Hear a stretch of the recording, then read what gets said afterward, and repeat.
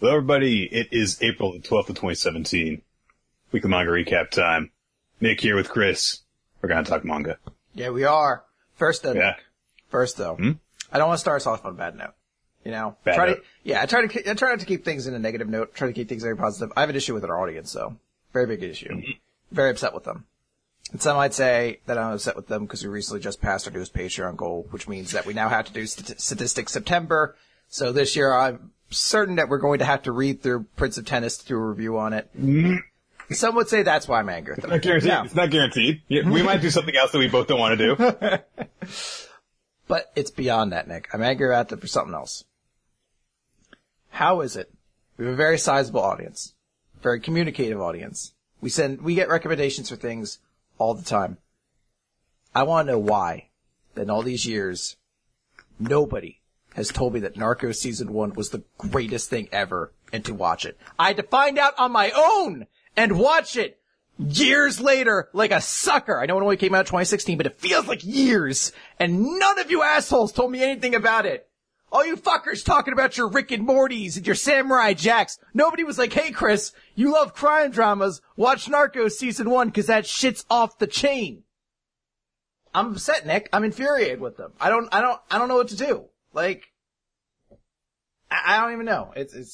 I've literally never heard of that show. It's fantastic. It's a Netflix series. It's all about the life of Pablo Escobar.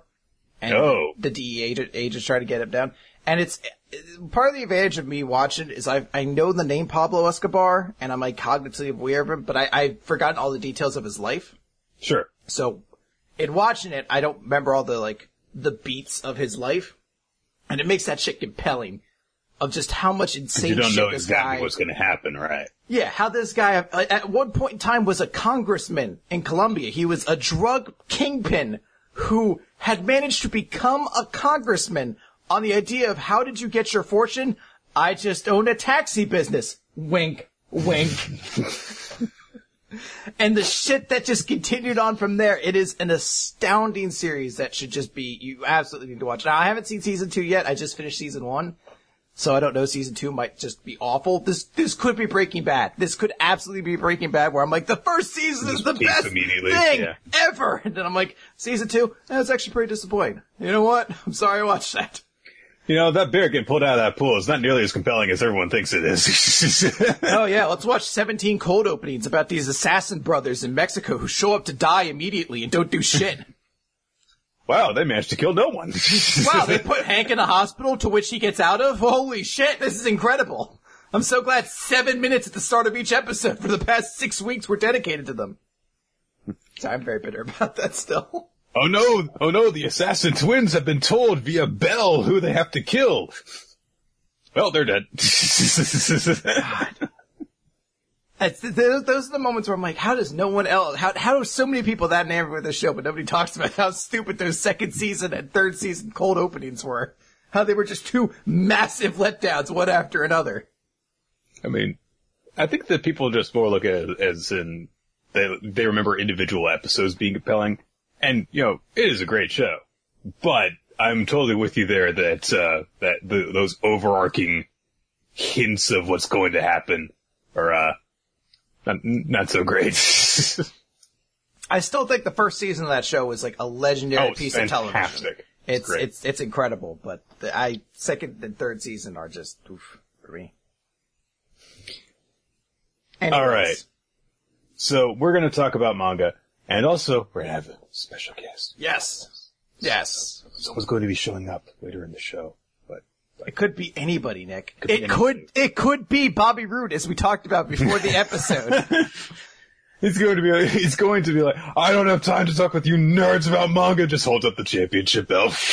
And I'm just like, thanks for showing up, Mr. Roode. Have fun on your flight home. Yes, I flew him all the way here to Harrisburg just so he could leave. He holds out his arms and his theme music plays, and we're like, wow, we didn't even hit play on anything. Yeah, that apparently just follows him around wherever he goes. It's just this ubiquitous theme that follows him whenever he raises his hands.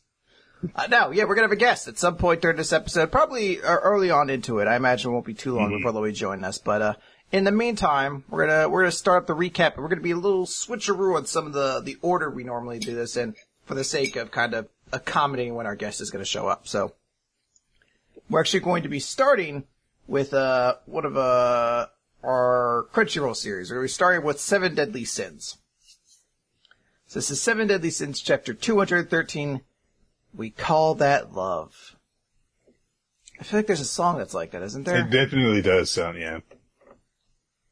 It's kind of like that song in Hercules.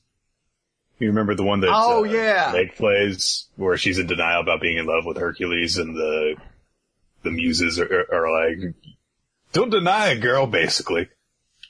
How does it? The song is "I won't say I'm not in love," right? No chance, no way. I won't say it, no. You swoon, you sigh. Don't deny it, oh. I won't say I'm you're doing flips, read our love. lips, you're in love. Yeah, okay, so. Yeah, I got it. Yeah, it's like that, essentially. As we just karaoke B-track songs. Well, I knew that there was no way I was going to pull that off, which is why I was just like, I will narrate the song. I'm like, Nick, you remember Iago's song from Aladdin? You're like, he didn't have one. I'm like, he did on the B-track of the cassette. Twice! He had 2 songs in Return to Jafar? I'm looking out for me. That's his song. He's like, fuck all y'all, Iago's bottom line is what counts. I'm out of here. Things are looking bad. And the second one is about how love sucks. And I hope he learns no lessons by the end of it. By the end, he's still like, Iago looks out for number 1. Da-da-da-da. Fuck all the names. I robbed all of y'all while you're fighting Jafar. Da-da-da-da. Alright, so, in 7 Deadly Sins, we're still in this flashback, and if you recall last week, we had it so that King was rushing off to try to make sure Gerard didn't get killed, or rather get severely injured, and when he showed up, Lo was kind of holding a dismembered, battered Gerard. So this chapter actually cuts us backwards even further to what happened prior to that. And, honestly, it's not that, heavy of stuff to kind of get through, so I think we were able to get through this relatively quickly here. Basically, Lo's having this battle, trying to kind of protect everyone there, and it doesn't go very well. There's actually one outright brutal shot where Lo is trying to beg her to kill him, screaming, "I'm the enemy of you and everyone else with stigma, kill me." And Gerard's like, why? And just gets cut through. So there's someone behind her, and it's a shot that literally, slices through her eye, through the back of her head, at the same time dismembers the fucking elf, the fairy behind her in one shot. It is some brutal ass shit to see. Which I guess shows us how she lost her one eye now. Now we know exactly how that happened. So this guy is just tearing them apart, and Gerard's saying, "I'm sorry, this must be our punishment." Now, notably, it's not Lo who actually does it. It's his brother? Is this Stigma? Or is that Stigma someone else? Keep saying Stigma in this. I've forgotten some of the points around here, but yeah, it's not Lo who specifically does it, but Gerard blacks out thinking this must be your punishment. She wakes up, and we see a sword sticking out of the other guy, and Lo is cradling Gerard's body saying, chastised, "Idiot, why didn't you kill me?" And it's essentially just kind of the story about the two of them and the way that they're connecting on these sorts of things, how Lo sees a little bit of, how would you phrase this, Nick? I don't know, some of the details, I don't remember these characters specifically, so I almost feel like I'm kind of learning about 2 side characters at once. Yeah, it really is. He kind of, I guess he does, he sympathizes with Gerard's, position and appearance. Yeah. So he has some remorse to that, but he's still kind of accepting that he's no different from them at the same time. Gerard's like, "Hey, don't worry about it. It's all fine." And it's actually kind of a heartwarming moment between them. And that's when King shows up, and we get the shot we saw last time where Gerard's had her wings ripped off, she's missing an eye, her legs are all gone. So now we have the context behind it, and it's not nearly as grim as it was. I mean, she's still jacked up, but at least it's not like, hey, look at me gloating over what I've done. He's kind of almost playing the idea that this is what he needs to be punished for this, and accepting something that he didn't actually do because he just can't, he feels he needs to be killed. He needs to be punished. This is fine, as he says. I'm fine with this. So, King is infuriated, summons his, spear. What's his name? I can't forget. I'm blanking. Something like Hamelin or something. Hamelin, something like that. He summons it and just hurls it at him and, at Lo, and that's where the chapter ends, with the full page spread and the whoosh sound effect of King presumably trying to kill Lo. Yeah. I don't know. I'm getting a little bit sick of Seven Deadly Sins doing the "you thought that I killed this person, but I really didn't" thing. It's happened a lot.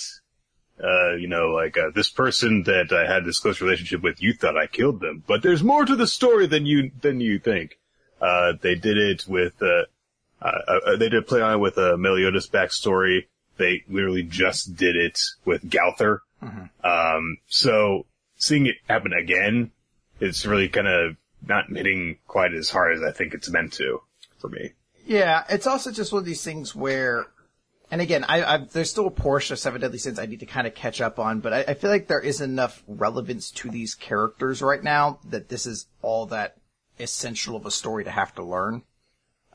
There's still everything going on in the present, everything to kind of deal with there, and we just had to digest all the truth about Gowther and Gowther's true form and all that aspect of things, that this just feels like a weird kind of distraction to put alongside with it.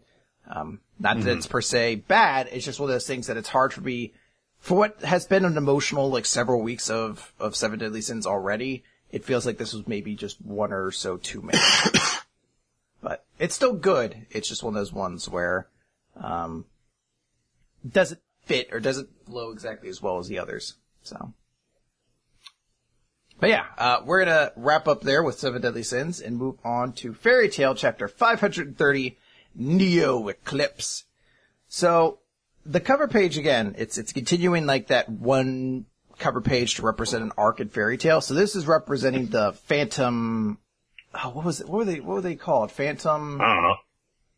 Oh god, it's gonna bother me. Phantom Force?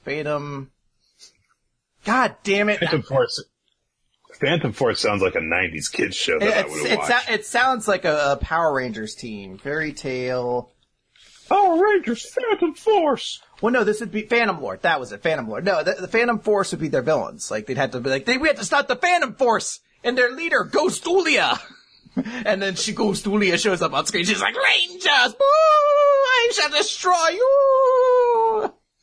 And then she she throws a tombstone at a monster, and he's like, oh, it hurts! And he gets really big then for some reason. That hurt! Now I'm gonna get big! I mean, in Turbo, didn't Divatrox shoot torpedoes at her monster? Yeah, she did. So, it's not the craziest thing. Anyway, the reason I bring it up is, that's a pretty iconic arc in Fairy Tail. It's actually where I thought Fairy Tail was at its coolest. Had some of its best moments. There's that scene where Mystagon just hurls up all those flags of Phantom Lords, various side guilds that he's been out slowly destroying back when he's being questioned as to whether or not he even cares about the guild. It's the big climactic confrontation between Natsu and Gajeel, who, as we know, is a huge character now. So this is a very important arc. It's also where Elfman had his first moment to really shine in and of himself. It's not a perfect arc, but it was a very significant arc. It's also probably the last arc in Fairy Tail I thought was good. I was very excited to see what they do for this. I don't remember, I'm trying to remember, was Lucy just held captive the entire time, or why is she laying on the ground like that?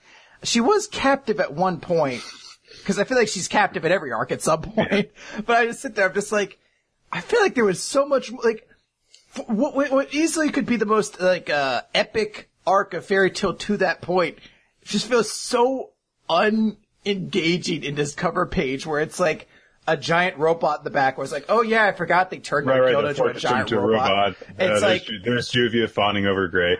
Makarov is really prominent in this picture as well. Didn't he do what he does in every arc, as in he got big in order to punch something and then got defeated? No, actually, this is the first time. This is the only time I think that didn't happen, because this is when he showed off that he could actually be really cool. He used fairy, not war or glimmer. He used one of the fairy spells that was like insanely powerful, and that was like his way of showing like I'm a badass. Because I don't think Natsu even fights the actual leader of the guild. I think it's just Makarov beat him completely. Anyway, Fairy Tail's wrapping up soon, and we're gonna have to go back and reread this anyway, so let's not stick on this for too long. There's such a great Fairy Tail chapter to get to anyway. So, last time... there isn't. We found out the mysterious person from last time was actually not Anna, or is it Anna? I think it is Anna. I forget which all fucking Lucy's family members are called. I'm gonna say it's Anna until I find out which one it actually is. I think it is. I think it actually is. Yeah, it is Anna. So, we found out it's Anna, who is ancestor of Lucy, who was also the mentor to all of the Dragon Slayers 400 years ago. This chapter starts off with showing basically how those two things kind of came connected, showing how Lucy's mother opened up the door 400 years in the future because Anna wrote a book, passed it down her lineage, saying, hey, eventually I'm going to do this shit. Yeah, I'm going to transport people in the future. Make sure you have someone open this door. And it just also notes that the 5 kids went shooting out like fucking stars. So when Anna shows up, she's like, where are the kids? Like, I think they went flying out like fucking stars for some reason. And she's just like, shucks. Still one of those things where I'm like, why didn't you just immediately find them and solve so many of these problems that have existed since then? I guess she just didn't feel a need to. The only thing I kind of like, and I think it's just a way to tie more things together, but I do like Lucy's mom saying, Layla saying essentially, yeah, I mean, I figured things were good right now, plus I kind of just didn't want to have this responsibility be given to my daughter, Lucy. It's kind of like a nice way to show why it finally came down to this, and it feels like something that should have probably happened even sooner, of like, in the family line, but it is important to be like, hey, this book keeps getting passed down to us, and it seems really important. I don't want my daughter to have this responsibility, so I'll just take this on. So I kind of like that notion, but that's... Also, it seems as though Lucy was, 5 at the time, so yeah, you fucking better. Yeah. But yeah, that's essentially all it is. Anna and Layla have their little conversation. Anna's like, your role is finished, have a happy life, etc., etc. And Layla passed away before Anna ever had a chance to see her again. It basically then just goes on to explain how she found about this magical dead zone that exists between there, a space between time. It's a place of true nothingness. There is no good, there is no evil there, there is nothing there, and nothing can exist there, not even Acnologia. And they explain what their plan is. So what we're gonna do is we're gonna redirect this homing missile back into the point of origin. That's far too smart of a plan. Their plan is Acnology is chasing them, they're gonna be chasing them, and then they're just gonna hop over this dead zone and assume Acnology is too stupid to not also do that and just crashes straight through it like a fucking idiot. Like, that whole thing in World Trigger where Chica made a little jump and that was just enough to play a mental game on this guy who thought he had to as well? They're doing that, but without that second level of logic behind it. They're just assuming Acnology is just dumb enough that they'll just be like, I'll just fuck them, I can save 2 seconds by not mimicking their really out of characteristic moment. Ah! So that's all we get on that. I love how she is like, our plan is the height of simplicity. I'm like, yeah, it is. I assume that that's supposed to be the joke, that he thinks it's really smart and it's dumb as shit. But it's just the fact that their entire plan's just like, it's not like we're going to trick him and lure him into it. We're going to be a decoy at the last moment. Their plan is literally just to hop over top of it. And then hope Acnology is just doesn't follow them. They're flying around, so they're not necessarily going to actually like hop it. They could go around it in multiple different ways and just wait behind it. And hope Acnology just takes the most direct path towards them. But it is still like, are you sure that's gonna work? He's in visual range of them the entire time right now, is the thing. Like, in the 3-dimensional area they're working, it just doesn't seem logical that he would see a movement they do that would be out of characteristic for them and not think something's weird about that. It is kind of weird the way that they explain it, and then Urza goes, "You think this will work?" And Anna just says, "We must attempt it." It is worth noting that the hole itself isn't actually that large. Right. Anna says it's no bigger than this orange, as she says. So right. I guess presumably Actologia's size could actually play a factor. I guess if you just touch it, you go into it. So the fact that Actologia is such a huge creature means that the ship could use that to its advantage. The ship could just graze past it, and Actologia's sheer size would mean he'd touch where they wouldn't. But I don't know. Their way of describing it just sounds very stupid to me. I still think that this is not going to work at all. So, well, there's more to this than meets the eye too, because we're not done quite yet. We cut over Lucy is talking about how they have the book and they should destroy it. They don't need it anymore. But Happy says, "Hey, why don't we open the book?" What's her name? I forget the first, Mavis. Mavis, that's it. Mavis says, "No, you'll know what to do when you need to save Natsu and use your friendship to do so." And they start realizing hey, it probably has to do with this book. Let's open it. Cut over to the fight between Natsu and Zareth. Zareth is presumably winning because he seems to have the arrogant angle here to talk about what a letdown this is. You thought you could crush me? And it's fine. Oh, I can go back to who I was. With Mavis's power, I can go back to my old self. It's Neo Eclipse. And Natsu's like, "What does that mean?" And he says it's a time reset. He will make himself once again and essentially bring himself back to who he was before he became immortal, which I actually kind of like as a goal for him. Zareth, for the longest time, has always been searching for someone who could kill him, and it actually seems more villainous for him to say, "I don't want that. I want to just go back to being a powerful wizard who can eventually one day die." And then Mavis and I can, just bang normally, Yeah, exactly. I can just do what I want to then. No one will be hurt, and you'll return to being a human being. An Actologia will be killed. So he's even tried to frame it like it's a heroic thing. He's like, what more of a happy ending could you want for? And Natsu's like, so what'll happen to all of us? He's like, I don't know. Won't be my world then. Guess you'll find out, buddy. Because he explains that there are 2 keys to Neo Eclipse. One is Mavis, and she will be here very soon. And as for the other, it's a space between time. Oh, so it's the same thing Urza and everyone are headed towards. That's how they're all going to connect, Nick. It's all very convenient, isn't it? The greatest friendship in Fairy Tail was not, the greatest magic in Fairy Tail was not friendship, it was convenience. Mm-hmm. This isn't a bad chapter of Fairy Tail. Well, nothing happens. Really. Yeah, this really isn't a significant chapter in many ways. I like some of the details that have come out about it, and at least it does feel like things are tying together, but it is ultimately one that's not very spectacular either. So, this chapter might rank in my top 10 chapter of Fairy Tail. I really just don't have very much to say about it, because, okay, well, there's more exposition, info dumping, exposition, whatever. So, is right.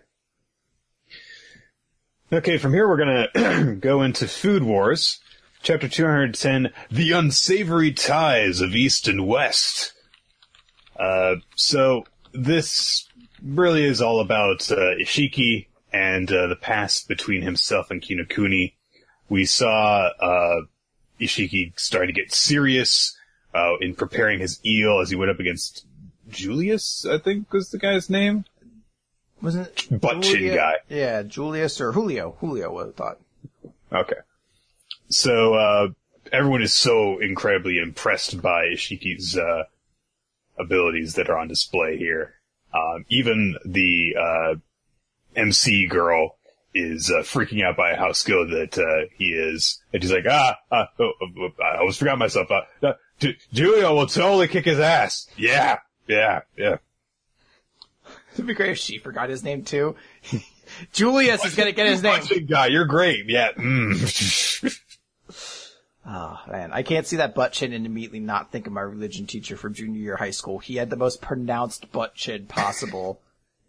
And it was like iconic. You couldn't see the dude without being like, you have a butt for a chin. So much so that when I drew my comic back in the days of like it was just a comedy comic I drew with my friends and us, and every he was represented, he was just a giant ass on the as the face on the stick figures. Every so often he would fart. It was very humorous. I loved South Park at the time, if you couldn't tell. That is such a fucking high school thing. High school humor is the ultimate you had to be there humor. There are so many fucking stupid in-jokes that you develop when you're in high school. Yeah. There's an absurd amount of those. There was one running gag that a group of friends that I had that sat together in my physics class developed, where we would just make progressing cat noises, where like the cat starts off happy and then gets frightened by something and then dies, essentially. And each of us would do a different part of the cat noises. It was so stupid. I feel like this is like a rather like Catholic kind of, and not, I mean Catholic in the universal's term, Catholic game. But in our school, they used to do the penis game, which was you had to take turns saying penis in progressively louder ways. Yes, penis. So guys would used to be like knock their books over penis. Sorry about that. Just have to go louder and louder until someone gives up. I'm about to Inception to take us on a second level tangent, but to that notion, my brother has always had the idea if he ever wrote like a sitcom or anything like that, he has one gag he wants to put in there that just still makes me laugh to this day. And it's at like a kid in school and he really has to fart. So his plan is to knock all of his books off his desk and then fart once the hits the ground. Right. But instead, the way it goes is knocks the books off, bump. So instead, the book just turns everyone's attention to him and then he farts really loud. I think that your brother might be disappointed because I'm pretty sure I've seen that joke. No! No! This world shattered. You just hear my brother start screaming from the other room. No! Okay. All right. Back to World of Food Wars. So, inside of the cage, the girls are discussing what Ishiki has done with the eel. And Hisako brings up again the nude apron. Given his fondness for that, no one would ever imagine him being capable of such a thing. And Alice is still confused. It's like, what is the nude apron? Tell me! You! Tell me! I do love her attitude. Like, tell me what the nude apron is! I'm curious! Also, apparently when this was in Japanese, they just put no commento. Well, yeah, I mean, is there a PC way to explain it? Not really. Also, I don't know why. Except for an apron. I know that it's what they do whenever Alice is, like, being comedic, but it's weird that, like, in these 3 panels, she just has no pupils. Like, she's just lost them. Oh my god, it's terrifying. It's like Alice is in the room with me. Alright. Arina brings up the fact that the Kinokuni family in the east and the Yoshiki family in the west are venerable houses, 2 of the most prominent families in traditional Japanese cuisine. And we then launch into a flashback to when Kinokuni and Ishiki met as children. So while they're like hanging out, Kinokuni tried to make friends with Ishiki, but instead of like playing games with her, like super stereotypical old games like Cat's Cradle and Jack's, instead Ishiki just like randomly picks up a dragon flute and starts playing it, and takes to it almost immediately, picks up the guitar, takes to it almost immediately. So these things that Kinokuni would spend hours and hours practicing, and in order to get better, he would just immediately pick up. And Kinokuni apparently has always resented him for it. And this is a pretty standard story, but it's one that when it's executed well, I always like. It's a story I find a particular fascination in, that story of hard work versus natural talent. And even though it's not, beat by beat, that kind of story, because Kinokuni herself seems to be somebody who also has a natural aptitude for these sort of things as well. It's still that same sort of story as, even though Kinokuni is talented and she works at these things, he's just better at her. He's just better naturally he just picks it up and is more successful at it. And, it comes into the chapter later on, but it makes perfect sense as to the fact that she's annoyed by the fact that she's ranked higher than him on the seat of the Council of 10, even though it's mostly just because he doesn't seem to work at it at all. I love this sort of story. Like the story of Aegon versus, what was his brother? Udwi or Udon? Unsui. That's still one of my favorite, side stories within, Ice Shield 21. Just a fantastically told story of two brothers, one who works for everything and one who gets it all so easily. Yeah.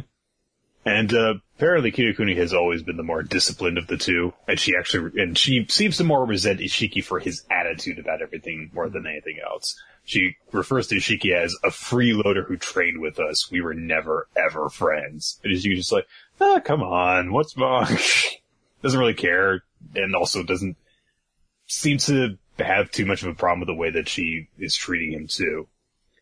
While Soma is preparing his noodles with a noodle maker, Kinokuni is continuing to hone in on Ishiki, because she's saying, hey, you better come out for the next bout, Ishiki, and you're gonna take me on, we're gonna do this, we're gonna see who's better, once and for all. And Ishiki's like, hey, I might lose to Julio, and then I won't qualify for the second bout. And she's like, oh, come on, you drop the pretenses. Everyone knows that the only reason I've got a higher seat than you is because you weren't serious. You've always been like that. Any skill I took time to learn and perfect, you picked up like it was nothing, while seeming to only half try at that. And I won't tolerate that flippant attitude. Where it's time we determine which of us is the greatest chef in Totsuki Institute's 91st class, and it won't be you. And Ishiki's just like, yeah, that's not gonna happen. Because before you have the chance to face me, you're going to lose to a first-year chef named Yukihira. And it's this big full-page spread when he says this. Light shining down at him from behind. He's not even looking at her. And he's just got this look of utter, not even really confidence, just, he knows. Yeah, absolute knowledge of a fact. He doesn't need to be confident about it. He just knows. Yeah. So secure in the knowledge of it. And, Kinokuni, gets really flustered when she hears him say this, but, the MC says, oh, look, Soma Yukihira has made his move. He's got a steel wok, and he's putting it down in the high heat. And everyone watches him for a bit. He's like, all right, here we go. Do. And frying noodles. Do. And, that's basically the end of the chapter. Everyone's kind of shocked that, he's going to be frying his noodles for his soba dish, but that's about it. Yeah, as far as, the progression of things, this one didn't go much of a long way to really pushing that. I still don't really see what the turnabout is quite yet or anything along those lines. But what we need to, eat more Asian food or something. I mean, look, the actual food, turnabouts and food wars are always going to throw me off. But I just mean, the fact that I feel like for the past 3 weeks now, I felt like we were supposed to get a climactic next chapter, and we haven't quite yet. We still haven't gotten to either of them being done or even really much of a sense of what's going to happen. But what I appreciate about this chapter is it's developing these characters and their relationships. And, even though we're at the end of this arc, and possibly the series, who knows, I'm getting more of the sense that may not be happening again, just for how much time's being spent on these sort of things. It's still really nice to get that moment to start to know who these characters are about and what their relationships are. And it immediately, I have a big fascination with the fact that there is a relationship in the council that is entirely innate to themselves. It doesn't have to involve Soma, doesn't have to involve Tsukasa or any of the other casts. It's just Kirokuni and, Ishiki, who had their own history before this and have their own rivalry kind of built in. Everything else seems to kind of relate one way or another to Tsukasa or Soma. It's nice that this one is entirely its own self-contained story, and they're not even competing directly with one another.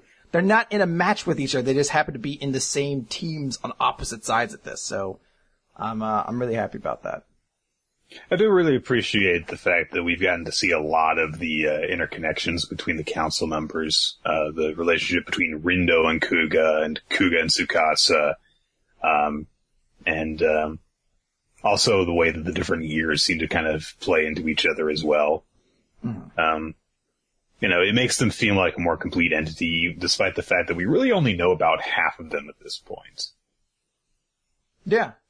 There's still quite a few members of the council. I mean, we still don't know anything about that dude with the sword.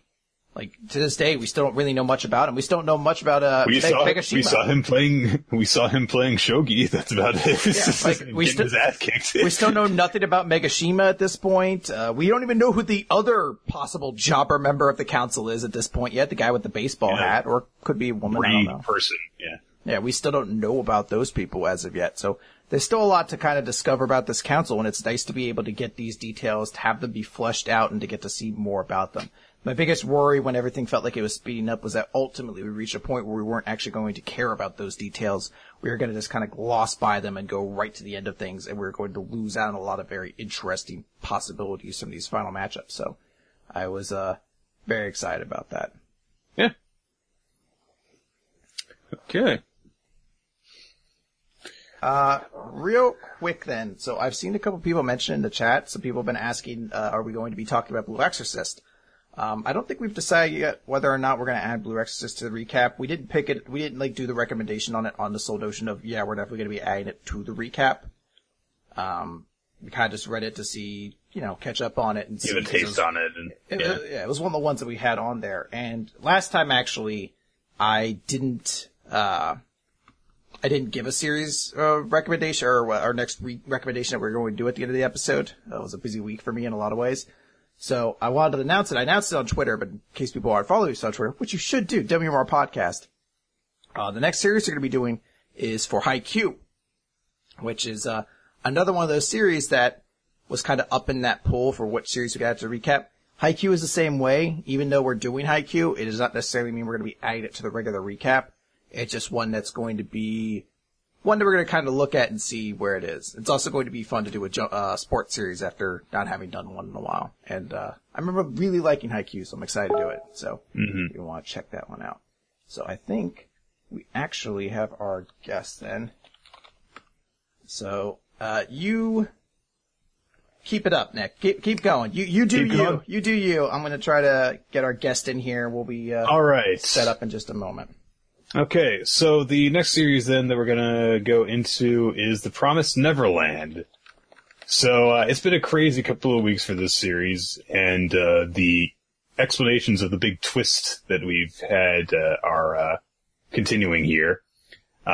So it's, what is the Chapter 34, Action Part 3. So, everyone has, at least from Isabella, and they are off in the woods now, trying to get away. So, this is, I guess still a flashback? Yeah, this is still a flashback to, when, basically just between Emma stopping Ray from setting himself on fire, and, them actually getting away. So, Ray's gotten changed into his new set of clothes, and Ray's like, what's going on? And Emma slaps him in the most cartoonish panel of the series so far. It's so stick figure-y and blurry. And of course she scolds him for trying to kill himself. And, then she introduces the substitute for Ray, which is a shirt covered in various meats and hair provided by a little girl, in the orphanage named Anna. Another Anna this week. And, then, they basically just fucking cut his ear off so that they can leave the tracking, device there as well. So, there you go. So, Ray is still like, what the fuck is all this bullshit? How did I not think of this with my baby memories? It's not fair. Oh my god, guys, my baby memories aren't working at full capacity. I didn't know how many of my baby memories were stored inside my ear. Oh. So disorientating without all of them. I'm gonna be like Picasso, but younger, so I'm better. That's Van Gogh. Oh! No. Actually, I was referring to a much less known Van Gogh. I know you immediately went to your... Picasso Van Gogh. I went to the Picasso people don't speak of a lot. So, yeah. We get a little bit of stuff from Emma's perspective of a conversation she had with Norman, where he predicted a lot of the moves that Ray was going to make. That Norman had concluded just from something that Ray had said that he wasn't planning on escaping himself, so they had to prevent that.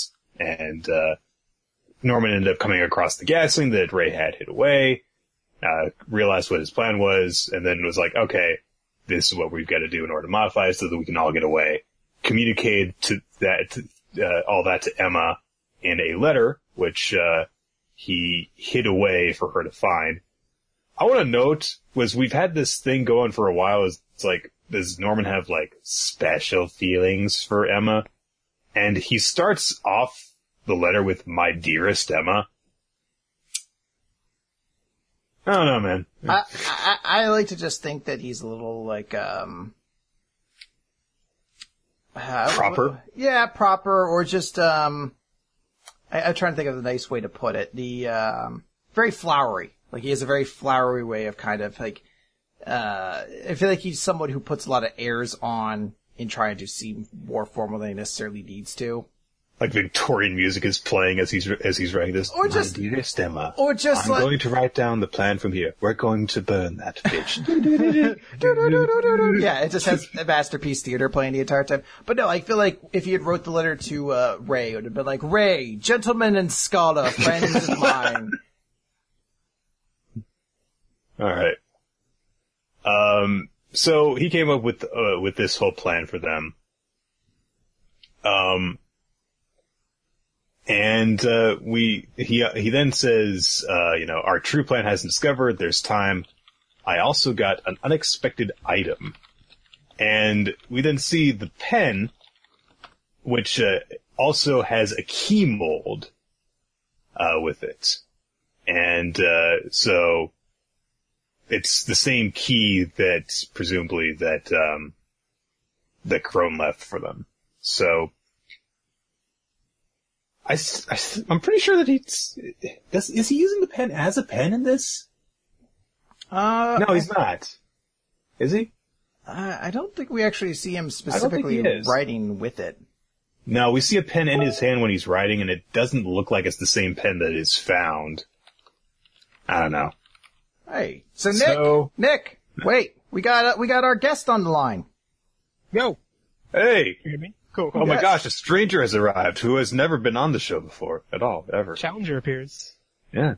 Da da da da. What's the like the Tekken song when like a new challenger comes in, like da da da, and then like King and the robot guy stop fighting for a moment. And that's when Akuma comes in and kills the both of them. I don't actually know these fighting game references. I'm just shooting them out there. I'm just slingshotting them out there to see what happens, basically. Yeah, just start throwing out random fighting character names. Yeah, I'm just like, and then Scorpion shows up alongside Tina Armstrong, and and then Chun-Li roundhouses them. Yeah, we got Jeff Ruberg on the show, everybody. Whoa, Jeff Ruberg! Oh my gosh, it's Jeff. Jeff from Shonen Jump, as well as the Prodigious. I have such a hard time saying that goddamn Prodigious podcast. There we go. Wouldn't it be Prodigious? It's hard. Prodigious? Yeah, we say prodigious, but I mean, that's not how you pronounce prodigious, right? Exactly. So, like, but I thought I didn't even think, I guess it would be the prodigious pun, but in my mind I just say pod, and then me too. Flow off of that, so. But hey, we have you on, and we're in the middle of the Promised Neverland. Yeah. This is actually a really bizarre experience for me because I was listening live while I was on the bus back to my apartment. So it's weird to like jump in midstream, like listening to a podcast and then jump into it. Yeah. It's like going into the digital world. Like, you know what it's actually, it's much like the AHA video, Take on Me.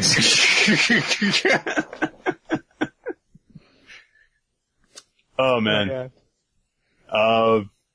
God.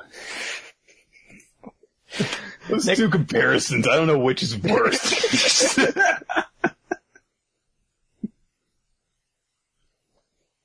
You ready? You okay, Nick? Yep, fine. All right. I had to make sure. Let's do this. So yeah, we're talking about Promised Neverland, and we were just discussing the items that Norman found that Crone had left for him to find, or the kids, I guess, in general to find. Wait, we're talking about Promised Neverland? Yeah. I read like 20 volumes of Digimon manga. I thought that's what we were talking about. I didn't even know that there was a Digimon manga. Well, I mean, we can shift the lanes into that, I guess. Let me just open up. I'm like, so Gabumon was my favorite character in the manga. Excuse me, in the manga there's no Gabumon. There is a Digimon that looks like a Gabumon called Gabo. Alright, well, I like Gabo, then. Was there like the gangster Togepi equivalent to the Digimon manga? Like, do they have, what was it, like Poromon, when Patamon was like a fucking in training for way too long, so like it had to be carried around everywhere, so they had to give it like a gangster top hat, everything to make it cool in the manga version so people didn't hate him?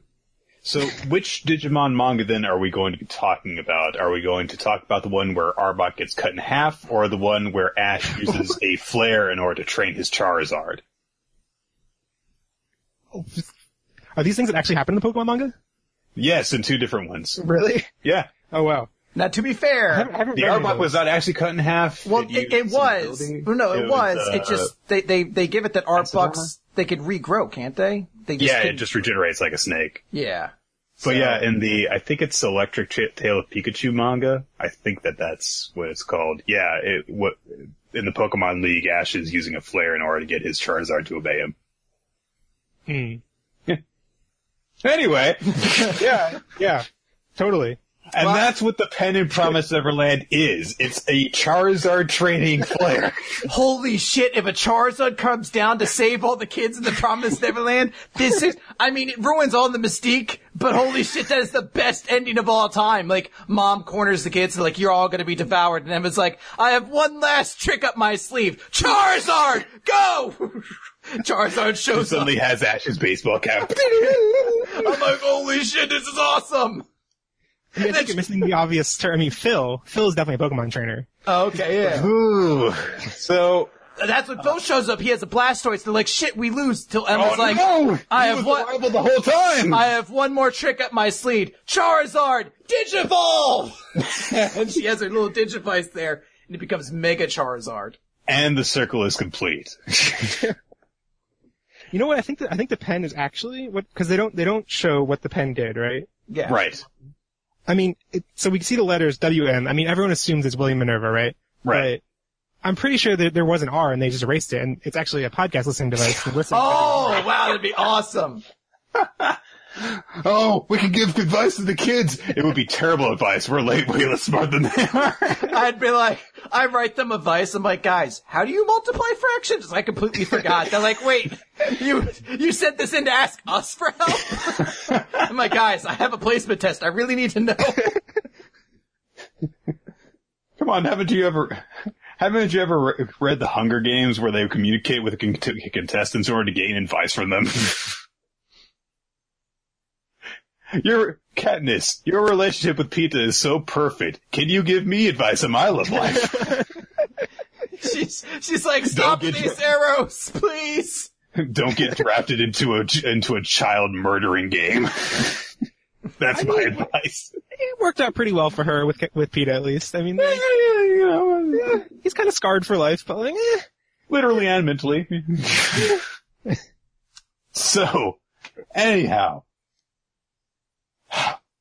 Norman found the key mold, found the pen, ? Left them with, for Don Gill to find after briefly noting it to them. They pass it along to Emma, along with his note to her, and thus that communicated the plan.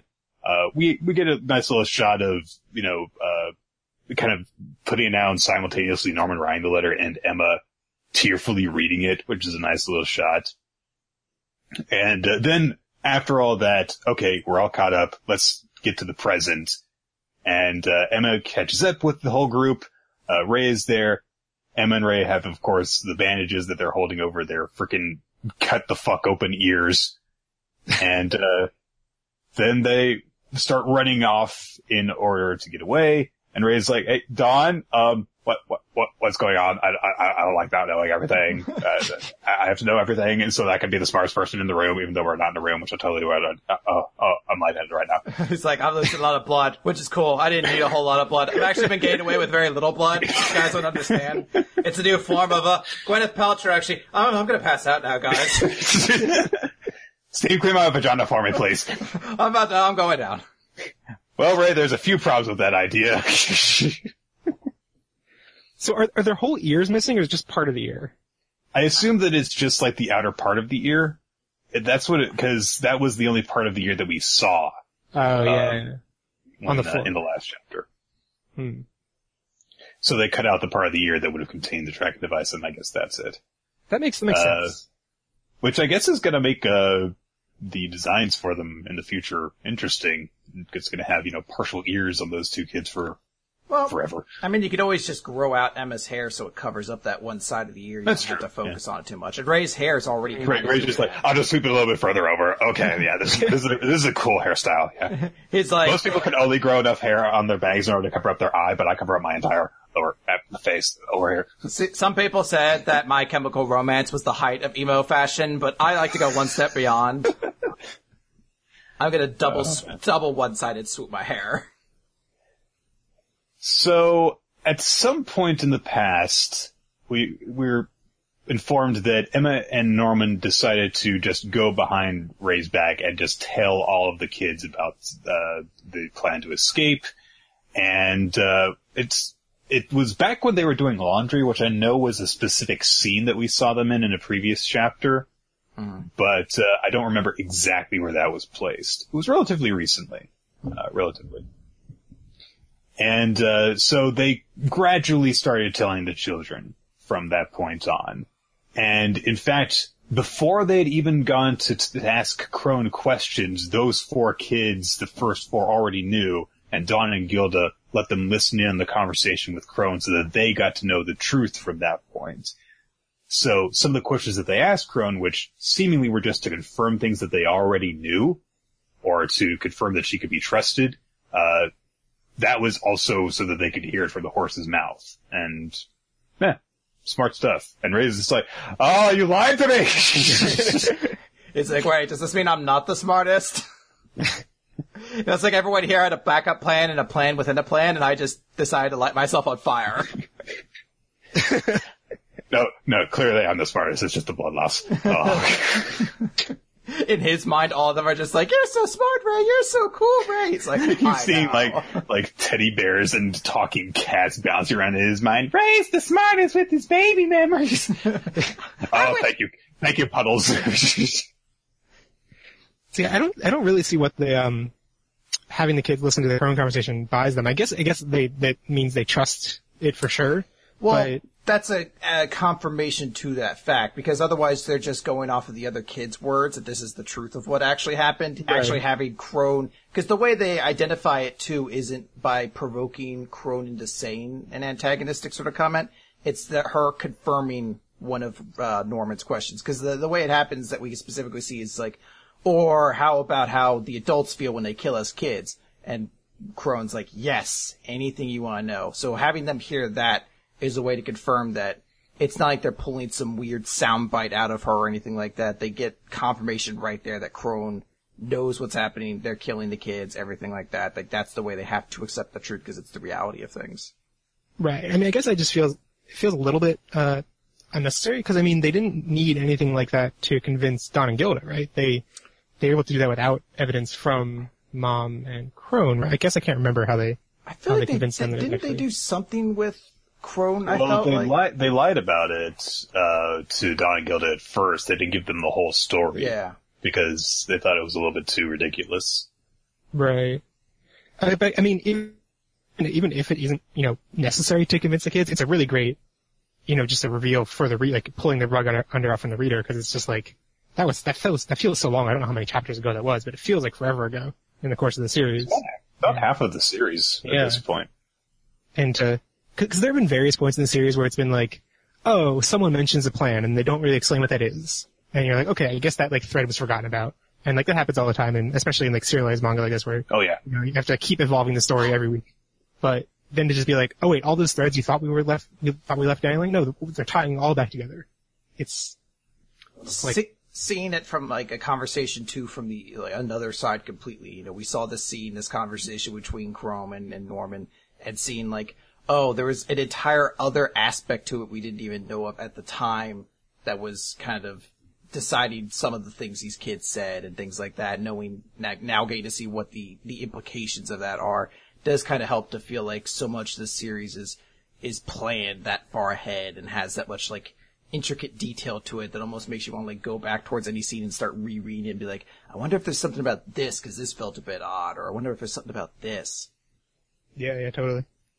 And we also get to see like when Emma was slumped against the tree in despair and the kids were comforting her and stuff. No, that was actually her passing along plans to them. Oh, God. And Dawn wraps it up by saying, yeah, we've actually spent the last 2 months bringing in all the other kids too. So essentially everyone knows about the escape now. And everyone reaches the wall. They start getting ready to climb up. And all of a sudden Ray seems to realize something. And we cut back to Isabella, who has one of the cut off ears in her hand, and she starts laughing because she realizes, wait, this means that Emma and Ray are alive. So this is fine. Okay, as long as they're alive, that means I can catch them. And okay, sure, I'll catch everyone. I'll catch all of you, my adorable children. I won't let you escape. And the thing that Ray has realized at that moment is somebody's missing. And Isabella, someone tugs on her skirt, she looks down, and it's Phil, who's come back to her. Now, there's a few things to this that are really interesting. One, Mom's carrying this device around with her, and it looks like it's almost like a communication device. Right. It's, considering the circumstances she's in, it has to be a very important device if she's like, I have to go catch, like, fucking 20 kids who are all going to be a lot faster than me, presumably. So to bring this along, I wonder if there's some kind of almost like weapon to this or some way that she could use this to kind of get an advantage on the kids in some way. Well, from the looks of it, it seems, cause it's designed like a briefcase, and it seems as though it can actually be opened up. So it does seem as though there's more to it than just a radio. Yeah. Device. But the other thing that's weird is, This is sort of the big cool moment for Emma and the rest of the kids. This is their moment when they're like, everything it seems like has been going so wrong for us in the past few months has been us slowly taking advantage of it. And this one moment, everything's going perfectly because of, you know, the plans that Norman's put into place and our execution of it and everyone being so focused. So you'll notice no one's responded yet in this chapter to what Ray's kind of noticing. And he's the one who's kind of out of the loop on all this because he's the only one who doesn't know their plans. I know some people are saying like, oh, Phil's a traitor or something like that. I wonder if this still isn't in some way part of Emma's plan. Because none of the other kids have noted like, hey, Phil's not here. And that seems like an oddity for them. If all these kids have been slowly getting, you know, brought into the fold and Phil was too and all that, it does strike me as weird that like Emma and Dawn and Gilda, none of those kids to this point have been like, hey, we're missing Phil, when considering this is like the most important part of the plan to be like, hey, everyone's here, right? Well, and also Phil is the 6th student, like the one that she made special mention of that he was doing really well, aside from Dawn and Gilda and the main 3. So, Replica Rabbit is like, maybe they don't like Phil. This is also like a side observation to it too, but we notice how they brought up again that scene of Emma with the tree, and how that was actually not a moment of anything, but her kind of talking to them about plans. If you remember back in that scene, and the one person they don't show in there was actually Phil giving her a hug. So I'm wondering if the fact that he's not included in that memory again plays into this at all or not. I mean, that's the thing about this series, you know, there's you can take a lot of different things that happen a number of different ways, and you just kind of have to wait in order to find out what the truth is. How'd you feel about it, Jeff? Now that you're here and you realize we're not talking about Digimon manga. I mean, this is really Digimon manga if you think about it. Yeah. I mean, It's a bunch of different kids who are stranded in a world with scary monsters, trying to make their way to safety. And Phil's kind of like the Ken of this group. Like, he might be an enemy, but at the end of it, he'll learn out he had the crest of kindness waiting for him all along, and he was supposed to be part of the original team, or something like that. Yeah, I mean, Mom's like Jedi. I mean, basically, there's the same character design. Yeah. It's like one of the same. She's that creepy evil Jedi, you know. Oh, it's true. Yeah, we haven't seen Mom lick the kids yet. That's a... Hey, have you seen in the newest Digimon movie, Jedi licks... I've heard about it, yeah. Yeah. Didn't Mom lick Emma, like, a couple, like, chapters ago when she had, like, that big moment? She licked up her tears, basically, didn't she? Yeah, I was like, didn't she actually lick her at some points? Yeah, she is evil Jedi. Okay, cool, yeah. No, I mean, this chapter... I mean, I'm thinking back to I can't remember when it was. It was pretty early in the series run where it was the first moment where I was like, I'm sold on the series, which was when they laid out that Emma wanted to save everyone and Ray was like, that's not practical. And Norman was stuck in the middle and was like, okay, I need to carry out Emma's plan without letting Ray know that it's going on. And need to save everyone while making Ray think we're only saving some people. And I was like, both of those, like, saving everyone and saving just the three of them are both, like, almost impossible situations in this world that's been laid out. And then doing one of them while pretending to be the other one is even harder. Like, there's no way he's going to be able to pull it off. That's crazy. And to see it actually come to fruition, I mean, who knows if it's actually going to work out, but, like, what's been laid out to this point, this plan they're executing, is that scenario. And it's like, holy crap, like, I didn't think that would be possible to pull off, and if convincingly. Nothing feels like oh, well, you kind of cheated with that. You kind of skipped over that, whatever. It all feels super convincing, and, I mean, like, the series has, like, lied to us as the reader many times, not in a, like, contrived way, but in a, like, selectively choosing what to show us. And not in a way that makes you feel like, oh, come on, that was basically, cheating. Right? It feels like, holy, like, it is a really effective roller coaster, and I don't know, I mean, I get maybe this is a turn. I mean, I don't know what's going to happen. I feel like it's every chapter though. It's like, well, I mean, this could just be a train wreck after this point. Like, the cliffhanger, this ends, like the resolution of this cliffhanger could be terrible, but each one instead is like, oh, higher and higher. So I'm excited, and I think Phil. I don't know. I mean, my immediate thought when reading it was that like Phil's actually messing up Mom's plan. She's so excited, she's so happy. And, maniacally so, that they're safe. And then Phil is there to screw it up. And, I don't know. She doesn't see him there and greet him with, like, excitedness. She gives him, like, her first shot, like, look is a look of shock. So, I mean, possibly he is going into, like, be like, Mom, I'll tell you where the other kids are, cause I'm betraying the crap out of them. But that's what, like, leads me to, like, adds another layer into me thinking that he's working against her, and this is just another level of their plan. Is the fact that this is something for Mom to immediately look at and say, like, this is wrong, what's going on, this doesn't make sense, these kids have something else in the works, essentially.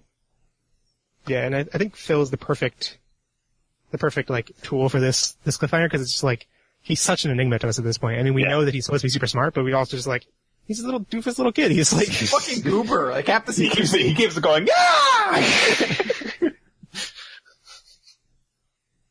He jumped up more than his full height off the ground when he found out he had a good score. Like, if he's a demon, I mean, I guess a lot of people are speculating that, but look at that weird face of his.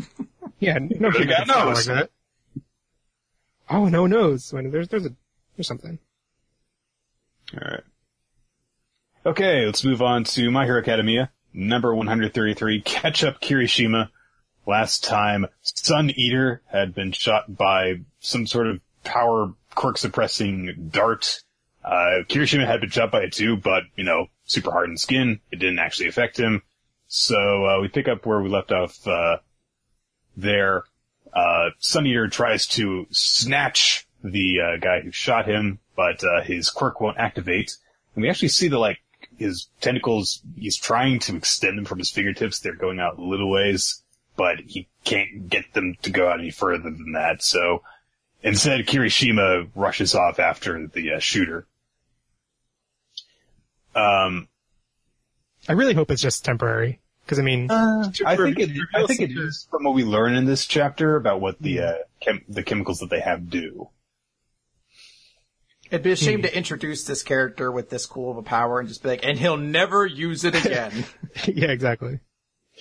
So Kirishima goes after the shooter. A chase begins.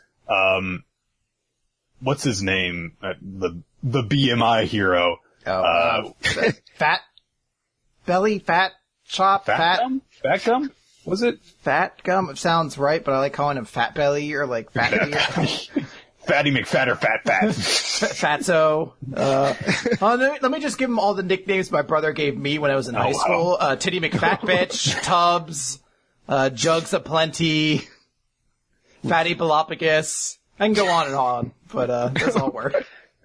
I'm sorry, I need to go cry now. I'm gonna be a guy real quick, guys. He immediately goes like, what, is a racer around here? Which, Kirishima, while chasing the guy down is like, hey, what are you running away for? Weren't you saying you were gonna save your friends? Kirishima has essentially decided he doesn't like the guy because he's not really a man. He's getting scared like this and running off. So the guy does, have to stand and fight when he runs into a dead end. He grows some blades out of, his forearm. And of course they don't work on Kirishima at all. He just powers through it with his hard skin, punches the guy right in the face. And, he's like, alright, that's it. You're done. The guy immediately starts crying like a bitch. He's like, oh, my quirk sucks. I can't do anything. My blades can barely stand more than 10 centimeters. And you got that awesome quirk. It's like, I can't get stronger in order to help people. It's like, you're just like, oh my god. Okay, yeah, I get it.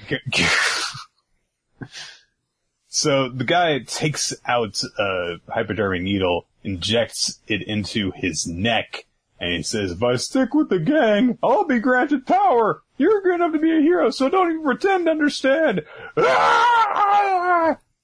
And he freaks out, and blades come shooting out of every part of his body, blasting out like several meters in every direction, and knocking Kirishima backwards.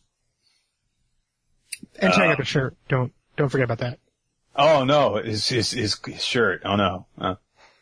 It's a pretty vicious looking panel though. It's one of those things where Horikoshi's art is so unique in that way. There's just something about the way all the blades like bend and jag outwards at different parts that just looks so distinct and visually like popping that it's just like, oh man, this makes it seem so much more vicious than it actually probably is. And it's still pretty vicious for just being like razor blades shooting out at this guy. Sun Eater talks with the police while turning over the gang members that they've actually captured. It seems as though Fat has gone on ahead without him. So Sun Eater is trying to talk with the gang leader, and he's like, whoever is keeping my quirk from activating, it must be from one of your illegal products. And the guy's just like, go to hell! So of course he puts his head up against the wall. Like, That's basically the scene. What happens if they use their power and they absorb Fat Gum's quirk? Does he lose the weight? Is it going to be like Blob in X-Men where he lost his mutant power and he lost all the fat but kept all the extra skin, so he just committed suicide because he was so depressed? Somehow not the worst thing involving Blob in a comic. Anyway. One time he ate the wasp. Yeah, that was fucked up. So, we cut back to Kirishima fighting against the shooter, who now has blades coming out of his eyeballs. Wow. Well, yeah. It's a great visual of him, like, advancing towards Kirishima. The blades are, sticking out everywhere, just grinding against the, walls of the building surrounding them. So he's cutting a path everywhere he goes. So Kirishima's like, oh wow, he's got that, I've heard about this, a drug that boosts quirk performance. So, Kirishima tries to stop things in the alley, where they are so that nobody else can get hurt. But as he's distracted trying to direct traffic at the people behind him, the guy starts attacking him, shooting out additional spikes in order to attack Kirishima. And, the guy starts saying, it's like, oh, you talk about justice, just like my bros say, the age of the heroes, the outcast's gonna rule, I'm gonna help my bros. Yeah, the more he mentions his bros in this conversation. He's not, this guy doesn't even have a name yet. I don't like him very much already, though. My name's Turtle! Like, I knew it. Of course it is. My bros! My bros gave me that name! I kind of hope he doesn't have a name and like much of a character profile and stuff because like, I mean, just like the idea that someone who is like this, like unknown or unimportant can be this much of a like terrifying, I don't know if he's much of a threat, but like his power is super terrifying to the reader to read and to see and stuff for anyone basically to be that level of danger. Yeah, well, yeah, sure. They note his power is originally... Even a complete nobody can become a super tremendous threat with this horrifying drug. Yeah, his power was to create blades no longer than 10 centimeters. So, like, as you know, it's nothing but a box cutter, essentially. You can extend box cutters to himself. One drug has immediately made him into something that could potentially be like a disaster in the city, because they seem to just keep shooting out. He doesn't seem to have any control over it, and he's essentially then just a walking, like, projectile sword that just extends out indiscriminately in different directions. I mean, even though somebody could take that out, like, the potential, like, civilian casualty that could come of it would be astronomical. And then you imagine somebody just has a slightly different power or something like that. That is, like, a pretty intimidating thought. Yeah. Especially since his blades get strong enough, as we find out, to just start piercing Kirishima then, whose whole power is like... making cracks and he's even... I think he might be even bleeding a little bit. Mm. He said he even knows, it's like, holy crap, he actually cut me. So Kirishima's in a bad situation, but he has a flashback, remembering the advice that All Might gave him. Forget all the parlor tricks, smash through like a bulldozer. But he shared this with some of his friends while they were hanging out in the dorms. And so he's like, I don't really have any fancy moves like you guys do. You got mid to long range attacks, and boosted mobility, and all that stuff. And there's actually a weird little joke thrown in, because you've got all these great tricks, except for Kaminari. And Kaminari's like, see if I ever agree to charge your phone again. So Kirishima's like, everyone's working their way towards being pro, and I don't even know if I can, keep up. And, Baku eventually says, like, what, you want to talk about keeping up? Hey, remember back when you were my unbreakable horse? Just like All Might at the end of Camino. Just being able to keep standing through anything makes you crazy strong. So, we cut back to the present, and Kirishima just focuses on hardening his ability, hardening his body, hardening his soul. Get harder until I'm a wall that'll never crumble. And the guy's spikes go towards him, and suddenly all just break and splinter off of them. And Kirishima is thinking to himself, this is what I achieved during our training to strengthen my quirk. So now I'm at maximum hardness. I imagine it was... So there's a lot of yaoi, based on My Hero Academia. I mean, Bakugo basically taught him how to get hard. I mean, you don't have to do much to... Yeah. He just needed to remember, his bros, words in order to get hard. Is what, John Bay's the one who edits the series? I think so. Is there any point you feel like when he was editing this chapter there wasn't like snickering going on in the background when it's just like, maximum hardness must get harder! Oh, it was really difficult to talk about it on the Shonen Jump podcast and not just like describing the situation. It's like, yeah, hard. He's like, I get harder! Kishima's here, and he's having this guy's, he's jealous that this guy's even harder than him, while he's getting these hard things thrust in his face and all over his body. So then he realizes he just needs to get even harder. And, then he breaks the guy's hardness, and, well, that doesn't sound, I don't want to read a manga about breaking someone's hardness. Breaking Hardness seems to be the name of a band immediately. And this is something that came up on the Shonen Jump podcast. I think Annalisa brought it up, but the in the flashback, he's such a little soft boy. He's his hair when it's taken down. His hair's not gelled up like it normally is. Yeah. Such a little soft boy. He does look surprisingly fleshy and human in that moment.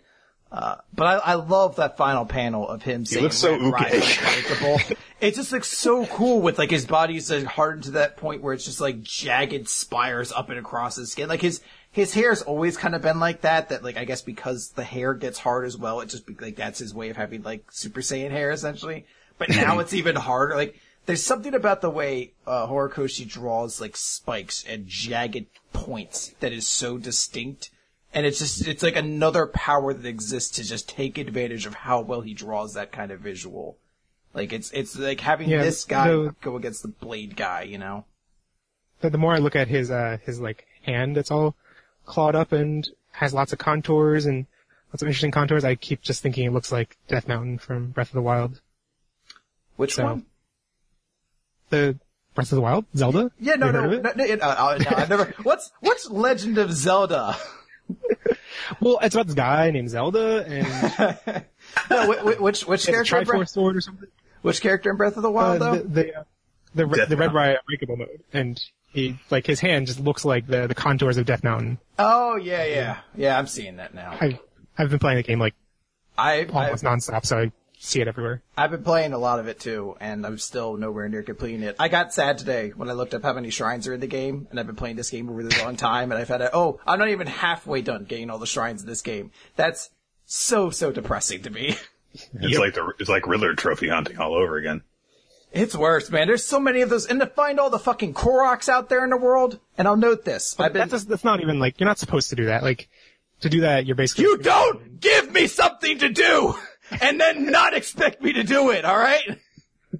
Have you seen what you get for getting all of them? What prize you get? What is it? Do you want to know? Yeah. Go ahead. It's a little poop thing. It's like, what? He gives you like a special Koroxy, which is it's like a poop emoji. And what? It doesn't do anything or whatever. The little fat Macarena dude just gives me the poop emoji? I don't know if I want this now. It's a little pile of poo. Oh, I'm not excited about this at all. 900 or 700, whatever Korok seeds, like hundreds of hours, you get a little poop. You know what? I deserve it though, because I'll tell you this. If you're a Korok in the Breath of the Wild, and you made your decision to be hidden underneath the rock, it is your fate to have that rock immediately dropped on you right afterwards. It's just what happens. I'm sorry. When I'm holding a rock and I pick it up and something happens, I immediately drop the rock and you are immediately underneath it, so you get a rock dropped on your face. And I don't care how many times you say ow, I'm not spending the extra half second to turn first before dropping the rock, before I drop it, alright? You should have decided to be a fucking lily pad ring in the water, or I don't know, like a fucking, the windmill flower thing. You shouldn't have been hidden under a rock. No, the windmill ones are the worst. They're little, I spent like 50 plus arrows on one, just trying to hit the target that was like way off in the distance. You had to get the perfect right angle, and I found one somewhere, and sorry, we're just the Breath of the Wild podcast now, Nick. There's one place I went to where I found a stump with a leaf on it, and I jumped on it, and a timer started going off, and I looked at the distance, there was a ring in the air, and I was like, nope. I'm not even, I don't even care what this is. I'm not fucking racing. I'm not doing any of this. I've got shit to do. I'll find you later or I won't. I'm sorry. You should have been, everything else in this fucking game is like a one action thing. I don't have time to go exploring in your fucking Superman ring race, alright? That's a shit game. Anyway. Breath of the Wild is not. It's an amazing game. Play it. No, I'm talking about Superman. I know. Oh, okay. I know. I'm just saying Breath of the Wild isn't. And okay. The Zora world is the best. That is the best place to go. So, good My Hero Academia chapter, guys? Yeah. Yes, very good My Hero Academia chapter. Yeah, okay. I'm very excited to see Kirishima actually get this very cool moment, and as was mentioned before, like just the fact that this drug can make somebody with this power as kind of, not lame, but a power as underwhelming as it suddenly becomes such a threat is a pretty good way to build up this drug too. And I like seeing that the results of all these training arcs these characters have gone through in Class A are starting to actually have like relevance. Yeah. I'm also excited for like, I feel like the series hasn't touched on this theme since the first chapter of like what it's like to be quirkless in a quirkful world. And like, they brought up that theme and then we're like, oh, but he also got a quirk. So, we don't need to deal with that anymore. And the introduction of people losing their powers, getting them enhanced, and I'm sure, I don't have much experience reading or, watching much X-Men lore, so I'm sure that the idea has been explored to death in there. But I'm curious to see how they pull it off here. And Because I think there's lots of interesting potential there. I think we're going to see a lot more of it too, because it felt like that was going to be an aspect too of the plague mask guy. I know he seems to have a quirk, but they note that criminals like his family have disappeared because of the fact that quirks have kind of become their own thing. So I wonder if we're going to see more of that, and even maybe explore it within this arc of criminals who were operating before and had quirks have come into the world. Maybe they don't have quirks that are superhero villain caliber, but just have that kind of mentality behind them and are trying to be kind of that old school kind of villain in a new world. There's a lot I think you can play with in that regard. Yeah, that'd be an interesting contrast to Deku's story. You know, instead of having this kid who's like, I want to be a hero so bad, if only I had a quirk, if it was instead like a Yakuza thug who was like, I want to rule the underworld so bad, but I don't have a quirk. Just like a torment people. Oh, my life sucks. You know, I would not be shocked if that turns out to be what the Plague Doctor mask guy is all about. Because again, that was kind of what they introduced him as, and we kind of are starting to see that he has some sort of plan in place about taking people's quirks away. Maybe he can give them as well, and maybe he's given himself one. Maybe his quirk isn't all that great, without taking blood injection stuff or whatever. Maybe that's why it's so uncontrollable too. Remember, he just touched Mag, and Magna exploded. And we've seen with this guy, when you inject the drug, it really doesn't, it's like a small jump up, you go fucking extreme, so. Perhaps. Yeah, they didn't show us the panel afterwards. Like in, Promised Neverland, you know, he's selectively choosing what panel to show, like right after he blew him up, he was like, oh no, I just wanted to like pat you on the shoulder. He's like, oh, I thought you were, I wanted to see your big magnet thing. Alright. Let's move on to Black Clover, page 105, 2 new stars. Guys, in the distance, did you just hear Annalisa screaming out Black Clover? Hey, you should have a sound clip of her. I should. Guess who appears in this chapter, guys? It's not the guy who's in the character introduction panels every fucking week. Asta? You mean Asta? Junior? Well, yes. Yami, right? Yeah, Yami's in it. Well, Rebecca's not going to be in it. She's not an important character, Nick. No, Rebecca would never show up in this chapter. Wait, so where did this Rebecca meme come from? So it was the chapter she came out in. I think Nick made some comment about like, so another character's joined the Asta harem, and I was like, Nick, that's not going to happen. She's not going to be, like, she's not going to stick around. It's just this one chapter thing. Well, ironically, like, Rebecca has shown up more, I think, than, what's her face? The plant heal girl. Oh, yeah, I forgot about her. Mimosa. Yeah, because it was legitimately starting to feel like it was going to be coming to harem, because there was Mimosa, and Noelle, then Mimosa, and then Rebecca, like, all in a row, suddenly came out, that they had feelings for Asta. And I stated, I was like, this is a one-chapter kind of character. Rebecca is never going to be an important character. And then she proceeded to show up in the next chapter and be like a focal point of it. So I've kind of had to her little brother had been kidnapped in the group that, Gauch's sister was in. So, but I maintain Rebecca is never going to be an important character. It will not show up in relevant scenes because she's not important. So, they're in the Magic Festival thing. It's time to announce the results of the star hunting for the different guilds. We get a 2-page title picture of Asta and sparring, I guess. It's a pretty cool shot, honestly. I like the way that they're moving around each other. So it seems as though Charlotte will not be attending the ceremony because she is drunk on 1 glass of beer, and Yami is also kind of distracted. So yeah, doesn't seem important. I mean, there's like, oh yeah, they're not here, whatever. Yeah. So the Wizard King comes out on stage, trying to make an announcement for how the brigades have been doing. Calls forward the captains of the 9 brigades. So, there's, the characters that we've seen before by this point, and also the new captains for the Crimson Lion and, Purple Orcas. And they're like, oh, the Crimson Lion captain is a woman? It's a woman! There's a weird thing that kind of exists in some of these sorts of series where, And maybe I'm just, alright, so DC has that show right now, Supergirl. And the first couple episodes of it they push so hard on the idea that no one's gonna take her seriously because she's a woman, to the point where I was just like, I feel like nobody has a problem with Supergirl's gender except for the writers of Supergirl who just had to like put into like, no, nobody can understand. I'm like, it's fine. Well, it's like thing here. I'm like, I guess maybe like there's just a notion of misogyny within this, like, within the kingdoms. They're just people who are just like, a woman as the leader of that. I'm like, aren't there like 3 women already who are magic, like, captain commanders? That's the thing about it that gets me. It's like, but freaking Charlotte, it's like all women in the guild. Just like, whoa, they're letting ladies into be magic captains now. I was like, well, I mean, I guess if you want to be specific about it, they're letting the 3rd woman be a captain in the magic courtyard. It's unprecedented. It's the first 3rd woman to be a magic captain. Maybe there's never been a female leader of the Crimson Lion specifically, but still, it's just like, come on, guys.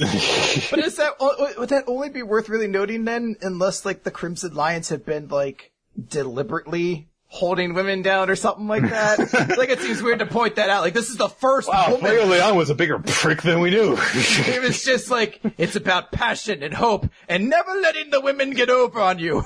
Keep your privilege as long as you can. Now, take the red pill.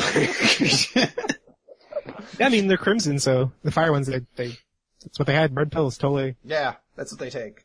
Gotta keep up that gender dynamic that the lions embodied so well. Well, in lion packs, the women do all the hunting. Shut up! We just want to be able to do the thing where we have sex with all the women.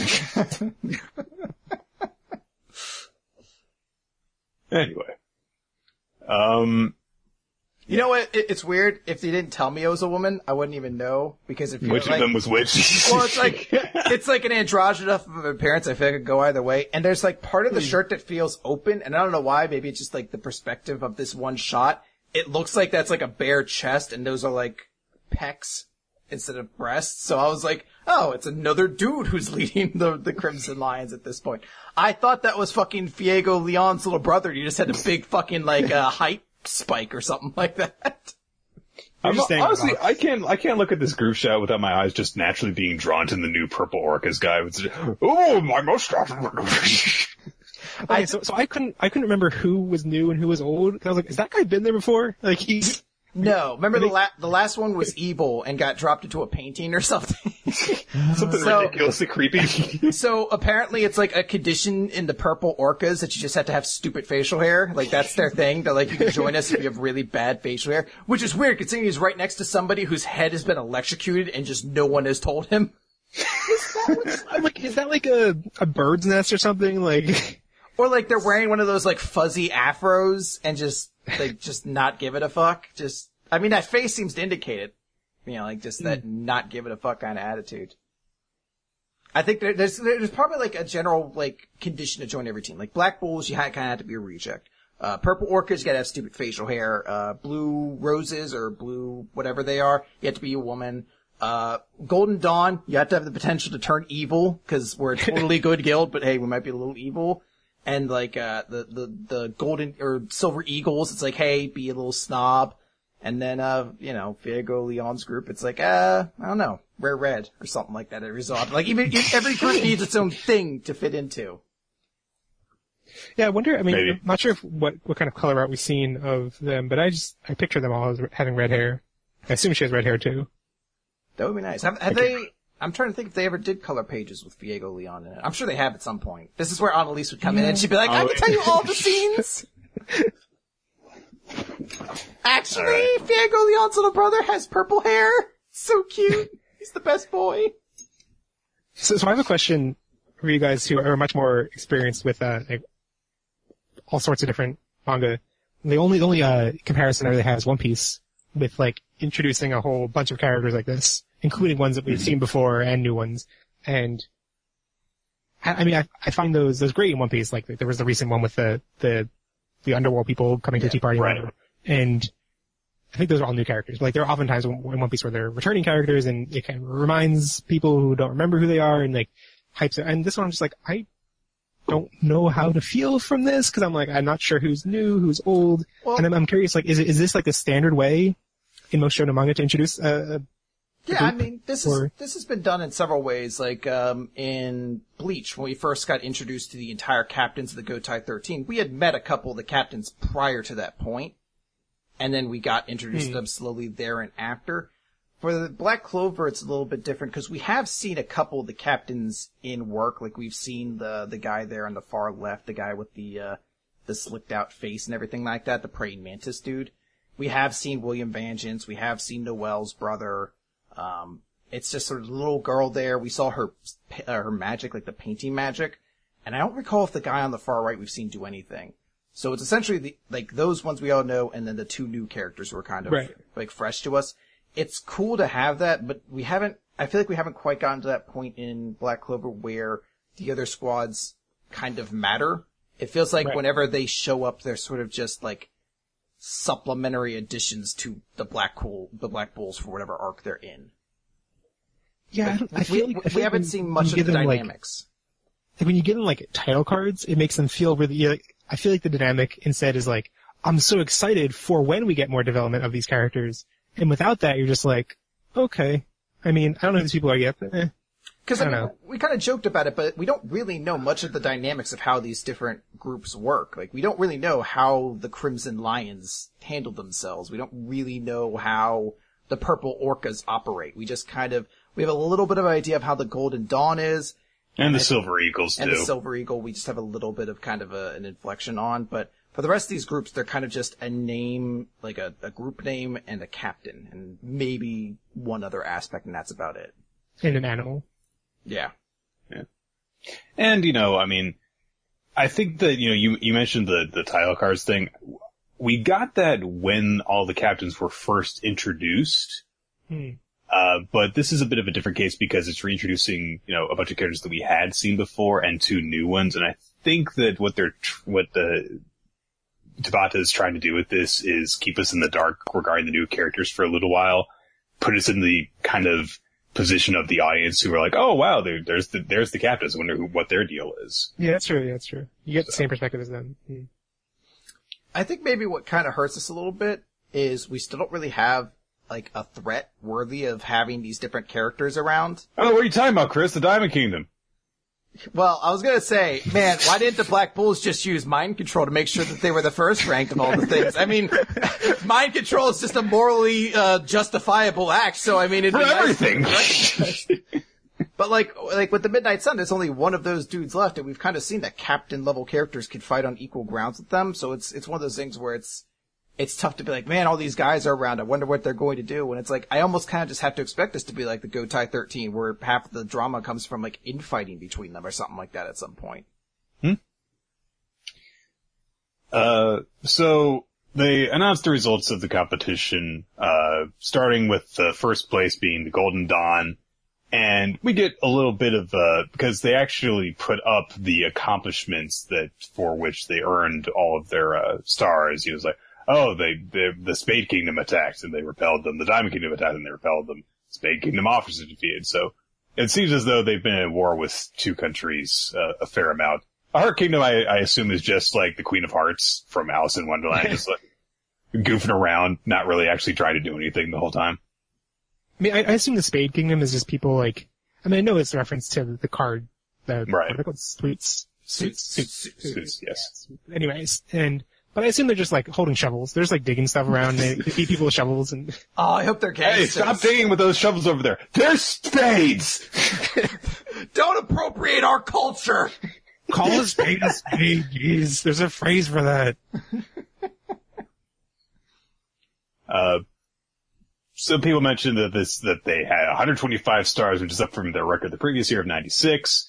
And, the Wizard King gives special mention to the greatest contributor that, helped to make that star record possible. The rising newcomer, who is attended by Sylph the Wind Spirit, And all the girls are like, oh my god, he's so wonderful. And Charmy's like, oh, yes, Nom nom nom, my prince! Nom nom nom. And then we see Mimosa and what's-his-face, the guy with glasses. Was it Hans or something like that? I thought we just called him the guy who was Glasses previously Dude, and you just gave him a douchebag voice. But he's doing this, like, a super awkward moment too. It's like, I drew this character with glasses. He must perpetually adjust the glasses. Remember that was like a cool character trait for Captain Kuro in One Piece? Like how he had a weird way of pushing up his glasses? And they gave us a very specific, like, reasoning for it is because he was used to doing it with his claws, so he needed a way to do it without hurting himself. Right. Like with this guy, I hope they give it, like, a reason for him to fucking, like, push his glasses up by doing it, like... Also, he doesn't just have normal glasses, he has the asshole glasses, the long rectangular ones. Whenever you... Yeah, it's that particular kind of glasses. They are very indicative of, douchey quality to it, right?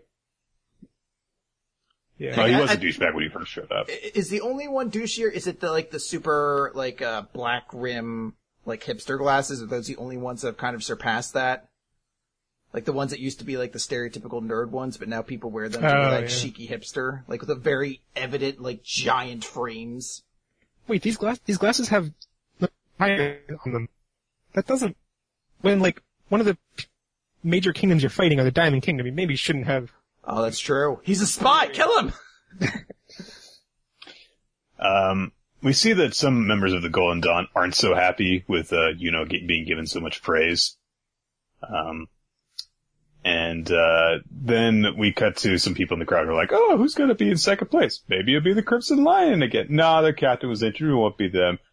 Meanwhile, Finral is trying to hit on the girl. He's like, hey, we should go enjoy the festival together after this. No, you're a black belt. You're gross. Bah. And, they're like, oh, it'll be the Silver Eagles. It'll be the Rose Knights. And then the Wizard King announces, no, it's Black Bulls. And everyone around the entire festival is completely shocked by this. Seemingly the only people who aren't actually shocked are, Kyoto and Kahono, who are just happy. But, Noelle is shocked. Charmy is shocked. A mushroom pops out of Charmy's head because, I guess that's still a thing that's going on with her. She was so excited about that. I loved fucking Magnus Swing's eyes pop so much, his glasses just shatter. And I think my favorite reaction is just, Nozel, who just like, he's got that stupid fucking hair dangle in front of his face, and just seeing him that shocked, like, that the hairstyle only works when he has like a level of, like, persistent douchebaggery in his face, and when there's a moment when he's just shocked, you realize how stupid his face looks. Like, he just immediately is like, I can't believe this, and I immediately regret my fashion decisions. I also like the guy, I forget the names of the two people, the singer and dancer guy and girl, but to the immediate right of them, there's just like a random villager who's just like, oh my god, the world's falling! We're all gonna die! How could this happen? So the Black Bulls got 101 stars in order to take second place, which actually also beat the Golden Dawn's record from the previous year. Asta, his eyes go shiny because, well, of course they do.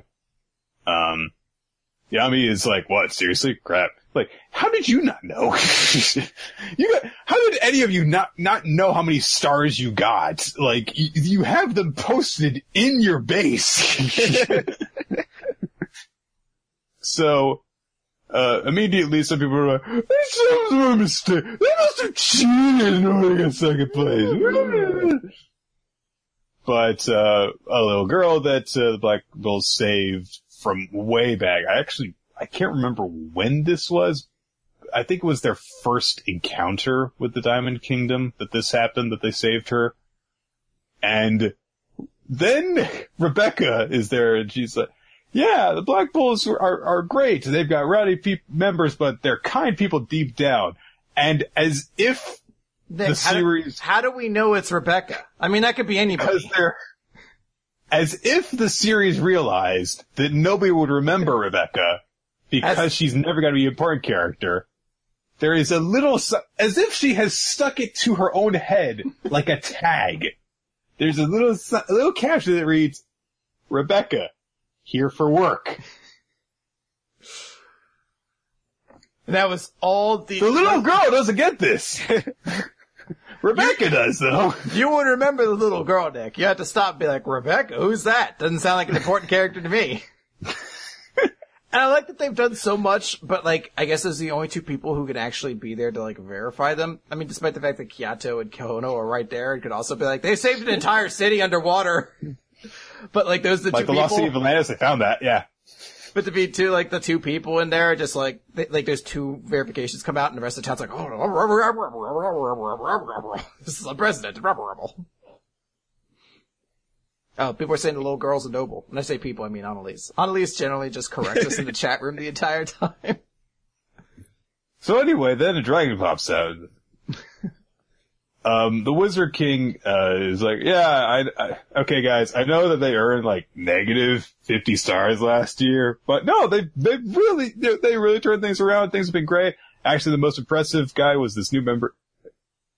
Is anyone from the Black Bulls here? What the fuck, guys? Come on. Yeah. So, Magna and Luck are happy about this, and they're like, well, we should let that guy take the stage. And Noel's like, where is he? He should take the stage. And Yami is like, alright, kid, he's calling for you. Just picks up Asta by his vest and just fucking throws him at the stage.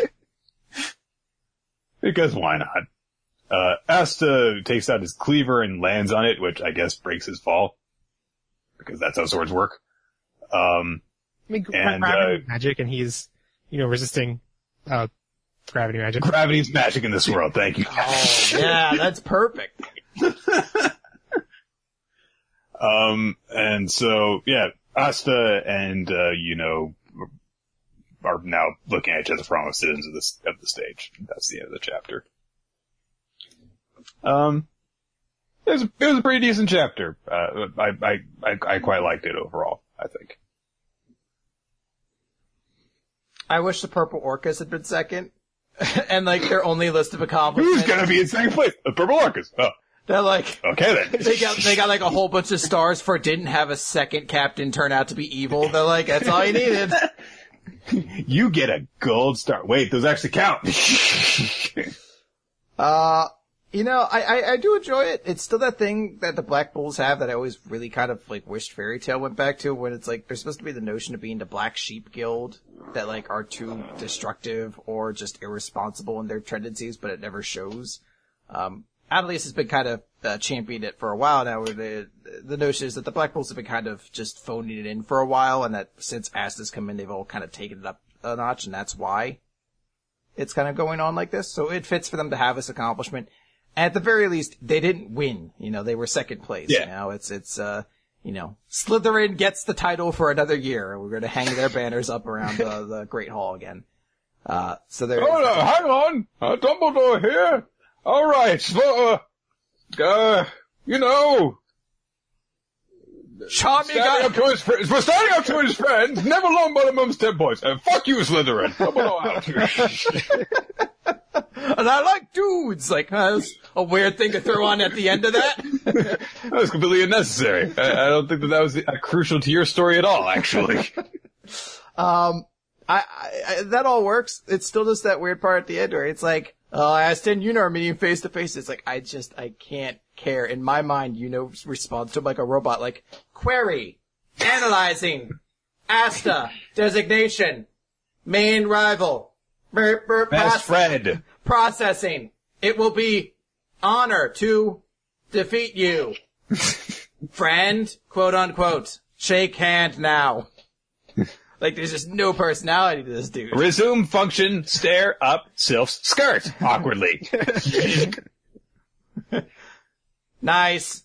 I was waiting for that. I was like, you need to tie back in Sylph's skirt. I'm hoping there's like something we get out of this that shows has developed some kind of personality. Like he magically obtained one at some point. Maybe there's a reward for defeating a dungeon. That's the second familiar that he got. like Jiminy Cricket pops out. I'm his conscious. I'm his personality. Now you could just say something generic like, you're my best friend, or you could say something that people would remember. He's like, you're a shithead, Asta. He's like, well, that's kind of a... You're getting closer. Turns out that this Jiminy is also a shithead. He's like, hey, Soph, I think that you should just, like, lift your skirt up for Yuno. He's like, oh! Oh, he should be a Yago. He's just like, do it for yourself. Don't worry about anyone else. Yada-ta-ta-ta. Who needs women anyway? You can buy love, don't let them tell you otherwise. Oh, ghost rates are negotiable. And enough gold stars and women will throw themselves at you. Who needs to rhyme when you're great? I'm so lost. I don't know what's going on anymore. What bit are we even in? I'm wondering, Nick, did we do this joke before the episode started? We did this joke before Jeff got here. Well, it was on the show at least. Yeah, there was, Okay. We found out that Yago had theme songs in The Return to Jafar, and they're all just very self-indulgent, like, who needs friends when you're Yago? Alright. Do we have anything else to say about Black Clover? Okay. Speaking of Gilbert Gottfried. Yeah, a perfect transition. Anyway, all those bodies washed up on Shaw. Oh, no longer the progressive doc. Oh well. Wait, actual side note. Have you guys seen Cyber Chase? No. Do you know what it is? I don't even know what that is. No. Yeah. It's a PBS show meant to teach kids math. It stars Gilbert Gottfried. Wow. Oh. All right. My as a little bird that accompanies them. Wait, no. They went with the bird. Like, how would? That's got to be the weirdest fucking kid's voice character ever. Like the kids, like, because there's such a standard voice for like a kid show character. It's like, hey there, guys, my name's Alfred, and I'm gonna be your magical journey. Like, then the next show comes on, hello there, kids. It's me, Gilbert Gottfried, and I'm gonna make you a One plus one equals the aristocrats. 1 plus 1 is, what do you mean I can't make a Holocaust joke on this kid's show? Now let me reference some very obscure 1940s Broadway actors. Ooh. I was having lunch with Buster Keaton at some point the other day. Oh, I can't do Gilbert Gottfried too much or I get lightheaded. Jesus. I love that Gilbert Gottfried has a podcast, and it's mostly just about like various like old fucking Hollywood characters and things like that. But he like has to update it and have like actors and things like that of today on. So I don't know if you two have ever heard of the show Impractical Jokers, but it's like a vaguely prank show that exists right now. And it's like popular. So he has 2 of the guys on from that. And he's, like, they've met him, but he's clearly forgotten them. And the best part of it is, even though they've had like 2 interactions with him, they still had a story about Gilbert Gottfried being a shithead to them at some point. He's gonna be like, yeah, remember that time you got in a taxi with us and you just refused to pay for it at all? Like we were all sharing a taxi to some point and you just refused to pay any money. He's like, that does sound like me.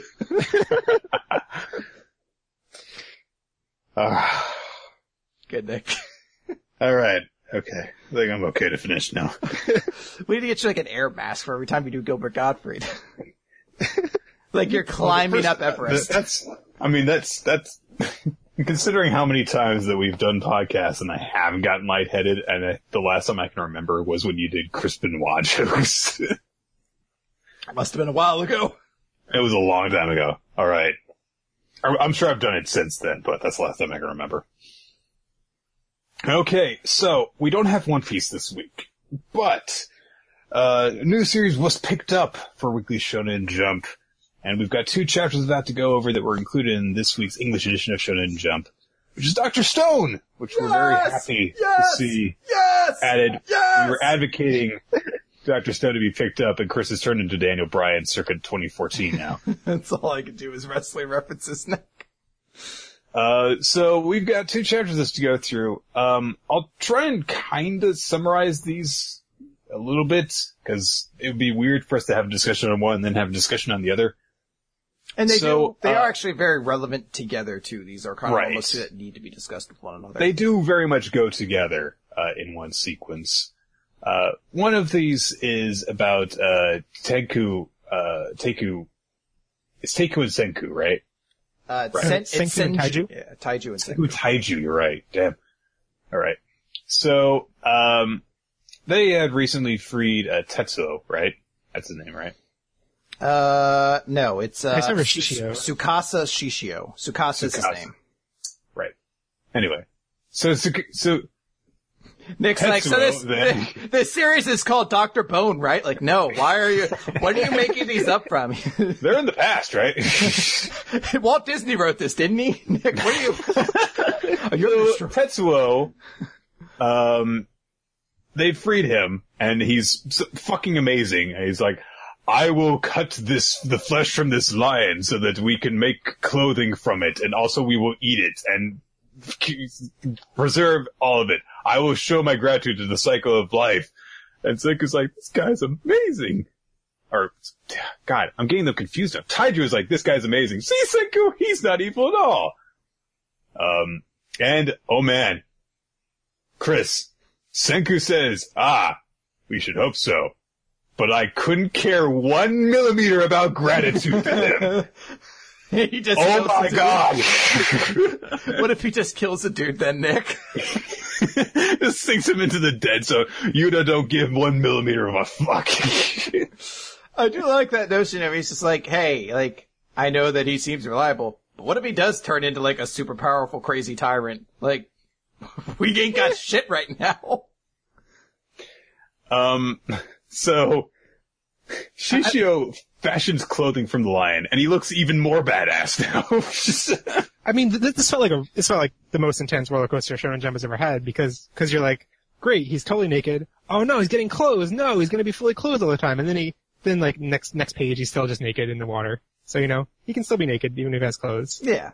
This is the most like female or like male fan service that's kind of been out there in Jump. Like it happens every so often in Shokugeki no Soma, but this has been like outright. You're like, man, we haven't seen a naked woman in forever. And it's just like 3 dudes' cocks barely not in panel. All right. So Shishio, you know, and the others get to know each other. Taiju drops off Yuzuriha's statue at their home base. Shishio introduces himself, and Taiju is like, I'm the weak-minded Taiju! Nice to meet you! I leave all the thinking to Senku! I fucking love how stupid this guy is. I immediately, just from the bit that they have going on a little bit further when Senku keeps asking him questions, like, what's the most important thing for a civilization? And Taiju's like, smartphones! And, like, Senku has to humor him first, like, that'd be nice, I'd kill for a smartphone. You fucking idiot! There's 1,000,000 times more things that would be more useful before smartphones. And I'm really like, holy shit, it's like Ice Shield 21 flashbacks all over again, when just all the stupid characters have to react to Haruma, and he just has high expectations, and is still constantly flabbergasted by their levels of idiocy. Kuroki, Taimonji, Taki, Senna, Monta, all of them are substituted by Taiju in this series. Just that reaction of just him having to constantly be stunned by their levels of stupidity. Oh, you idiot! And like how even Tsukasa has to then be like the straight man who's just like silently baffled by it all. Oh man. So, and freaking, Senku's like, oh my god, you've even made the lily white Tsukasa several shades paler with your stupidity. And Chishu is like, is it iron? And, not quite. So, shows that Shishio is, at the very least, he's at the very least of average intelligence. Probably a little bit smarter. To put this in Ice Shield 21 rates, Nick, which is what I'm going to have to do forever with this series, he's like the Jumanji. He's like Jumanji level intelligence. He's not the smartest, but you can tell he's above average. He has an idea of what's going on. Yeah. He would have a future ahead of him if he really applied himself, but instead he's a fighting delinquent. Oh, but then his dad gets to show up at one of the games and they have a heartwarming moment with his you know damn well he shatters his dad. So, Senku says that, we need calcium carbonate, for this in order to fashion a whole bunch of different things. I mean, this is a pretty standard trope in shonen manga, I think, especially Shonen Jump. I mean, calcium carbonate is, it's getting pretty cliche at this point. It's like friendship, effort, calcium carbonate. They're like, what do you do? How are you, what is that exactly? And he says like, oh, it's the stuff that they use to draw white lines on sporting grounds. And Senku's like, so in order to get some hands around this calcium thingy, we should look for a gym equipment shed. Yeah, you're totally right. No, they're gone! I love he has the exact same, but just in more exaggeration. And you can see Tsukasa's face is getting even sadder in the background. Like, his perception of this guy is somehow getting even lower that quickly. So, they go over, like, okay, we need to grind up these clamshells, and Senku's like, yeah, okay, I'll do this, smash them with a mallet, starts grinding them up, but he goes over various different things that they have to do. We'll, mix this in with mortar, that's the predecessor to cement, which we can use to, fortify our surroundings, we can use it for soap, we can use it for agriculture. It is a life-preserving stone in place of a doctor. Dr. Stone. So yeah, the title giving substance, the thing that everything is based around is like a legit chemical compound. Here's the thing, Nick. This way, by putting it in here, we know what this is. It can't be possibly as disappointing as meeting who the real iShield 21 is. And being like, wait, it's this dude? I would have totally gone for the guy with Bondo, honestly. You should have just said it was him, the Rockstar guy. That would have worked. At least he had a gimmick I could get into. I mean, the way you recapped it actually. You made metaphors that made no sense. What were we saying, Jeff? The way you recapped it made me think of it different. Like, I was like, oh yeah, it's soap, but like, it could, the wording's a little bit strange, but it could mean that like, calcium carbonate and all of its uses are the Dr. Stone. But I mean, the picture is just showing the soap. So, yeah.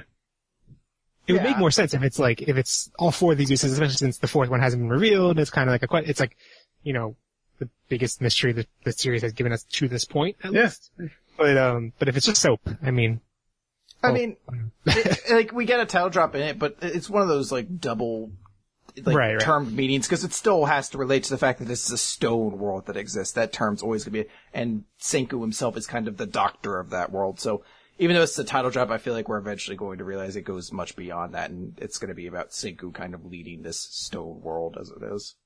Right, it could just be a title drop that's like a little wink and a nod, and it's not meant to actually be like relevant to the story. As long as it's not distracting, I'm fine with it. I got through that with I, Frankenstein. I can't do it again. That shit was unbearable. Someone asked me what it was like, and I could explain the whole story for you. Oh, you're not going to. You're all rude dickheads. No, I don't want to. Fine. I don't want to know, honestly. I'm just sit over here eating apple rudely and sadly. Anyway, Senku says It tastes good. that there are 4 uses for the calcium carbonate, and he goes over and is like, oh yeah, we can use it for agriculture, we can use it for mortar, we can use it for soap. Shishio gets somebody asks him a question, saying like, hey, or he doesn't ask him a question, he just says, you're really incredible, you have this great analytical mind, you've got all this stuff going on, you have my deepest respect. And Senku says, a man who praise another man to his face is either flirting or scheming. Here's where the manga really splits. You have 2 timelines. And then we get even more naked men.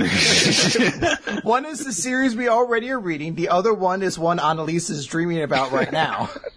The other one Annalise is going to buy the next time she's in Japan. Well, no, on Shonen Jump podcast, she admitted that like she doesn't find these guys attractive because it's because of their personality. Which I'm just like, what? You can't let your personality affect the. That dude's butt is in like 7 shots. Who cares if he has a personality at this point, alright? That's a fucking sculpted. You could bounce a quarter off that ass! Shishio's an asshole. Senku is a holier than thou dick. And Taichu's in love with Yuzuriha, so, They ain't hot. I don't know.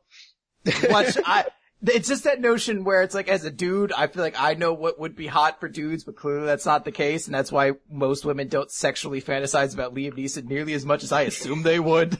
It's that notion where somebody's like, fucking Ryan Gosling's the pinnacle of hotness. I'm like, really? He's alright, whatever. So It's not Louis C.K. I mean, he's so funny. Don't most women like go crazy about Dave Chappelle and other comedians? So Shishio's like, hey, come on. I'm not playing anything here. I'm just saying, I'm sure that you'll be able to recreate modern society and civilization. And so Senku kind of stares at him a bit, and then Taiji's like, hey, Senku, what's the fourth use of calcium carbonate? And Senku's like, oh, there's just 3 uses. What are you talking about? And, so they go gather around gather more stuff. I didn't quite get if this was supposed to be a joke or this was meant to be intentional, because it's split immediately by Senku kind of realizing that Tsukasa might actually still be kind of evil. So I'm wondering if him being like, no, there's just 3. Didn't I say just 3? Might be him saying there's a 4th use for it, and he's hiding that from Tsukasa. Because even though we've acknowledged Tsukasa's intelligent, he's not as intelligent as Senku is. Yeah, that's what he's doing. Okay. I didn't quite get if that was what was supposed to be going on, or if that was meant to just be a gag. Well, he says 4 earlier on. He says that there's 4 uses, and then he names 3, and then he doesn't. Yeah, name the 4. I didn't note if it was a joke on the creator's part that he was like, did I say 4? No, I just meant 3. Yeah, like it's hard to tell the sense of humor of this manga. It's like it could be a gag that he's like so sure of himself, and then he's like, no, you're silly. Like, that could totally be a gag. At this point, Its face isn't nearly goofy enough in order for it to be that. There would be a panel of him realizing he misspoke, and then, nah. You're wrong, Chris. I'm sorry. I'm drawing a line in the sand on this one. Alright, fine. I'm saying the bubbles came up from the ground. That's what I said. We can't get into this again. We can't do it again. You can't go back and change history because we've got the recording. Anyway, so Shishio starts to monologue while he's fishing in the water. He's like, oh, this stone world of ours is so free. Like these shells, they never belonged to anyone. Not the sea, not the land. Long ago, there was a poor okay, anyway. But there was a poor boy. He wanted to make a necklace of shells for his ailing sister. The sister loved tales of mermaid princesses, you see. One day, a middle-aged man appeared before him. A man with a so-called fishing license about the same age as this stone man here. He reeked of booze. According to the man, collecting those seashells amounted to stealing. The boy was beaten to the point of disfigurement. In the end, the boy was never able to make his little sister a mermaid princess. And he shatters the statue of the middle-aged man in front of him. Just, pfft. That guy's dead now. Oh no, I didn't notice it when I read it myself, but oh no, so-called fishing license. Oh, that's too many, so-called judge flashbacks. So, Senku's like, hey, Tsukasa, you just killed a guy, says it very calmly, too. And Tsukasa's like, I know very well what I've done, but your plan to save everyone, will you really save every black-hearted adult? No doubt they'll be grateful at first, but once civilization's up and running, they'll say, that's my land. Pay me rent and taxes. The poor and weak will be victimized all over again. This stone world, it is a paradise yet undefiled. We should only revive the pure-hearted youth. We'll live among nature where no one can lay claim to anything. This is our chance to purify the human race. Don't you agree? And Senku was immediately like, no. Not 1 millimeter. I'm excited for mechas and space travel and Doraemon. Everything a technology-loving guy could want. And I'm going to use the power of science to save every last person without exception. For the sake of Doraemon. Do you think he's like excited for like Doraemon to become a reality or for the actual property Doraemon? Yeah, he's like, what if we kill the guy who owns Doraemon? We can still revive it. It's still possible. All the DVDs will have worn down by now. What are we gonna do? How are we gonna watch this shit? We got to save all of the animators! So, there's this great panel of Tsukasa glaring at Senku for what he said. As he kind of realizes, well, this is where our paths part, kind of. And Senku comes to a conclusion on his own as well. It's like, well, shit, this guy's bad news. So, alright, what are we gonna do here? Shishio's eyes are like totally straight. He's totally unmoving, like a brick wall. And then, I can't remember, is it Senku? Senku's tilted to the side because he's like, how are we gonna handle this? Well, I've done it now. What we see, even like the moment Tsukasa kind of turns around and he's just like, he leaves the conversation that way, we see Senku like panting, like doubled over, being like, holy shit, this guy is bad news. Like, it really kind of goes to show that sort of level of terror that this guy was able to kind of impose in just a few moments when Senku, who otherwise has seemed to be like the guy who has control over the situation, is just like, shit, this is a really bad thing that's happening now. Yep. So Senku concludes, alright, I can't figure out, the revival fluid formula. So I'll have to, the cave, the miracle fluid, I'll keep it hidden from Tsukasa or die trying.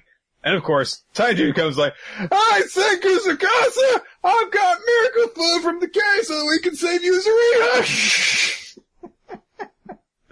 It's almost as though he had every line prepared to be like, I found the miracle fluid in the cave that we leave in a bucket that we all leave in there, right there, over in the back. You just go 45 minutes up that way. It's a cave. It's labeled laboratory. I fucking love the picture of Senku reacting to... Why? It's almost as though he's just saying like, why? Taiju's like, I've got no idea what's going on. So, a little bit of time passes. Senku, Taiju dresses up Yuzuriha in a little makeshift dress for her. Meanwhile, Shishio is dragging a fucking shark behind him.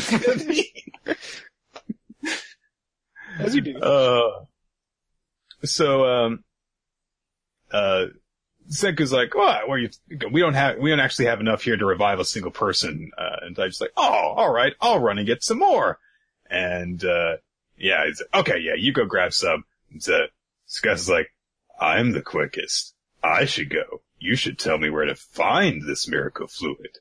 But this was Senku's plan all along. If you can commandeer the source of the fluid, there's a 10 billion% chance of stopping my plan to revive all of humanity. So, he's tricked him into going after the source of the fluid. And, then Senku quickly finishes up, actually gathering together all of the revival fluid that they have. And, they're like, alright, we've got to put this together, we've got to revive Yuzuriha, while Tsukasa's away. And, Tsukasa does inside the cave figure out, the nitric acid. Okay, that's the key to this. And so he does have a valuable bit of knowledge from this, but So he wanders a little bit further, and he comes across, a big crowd of people who are frozen in stone.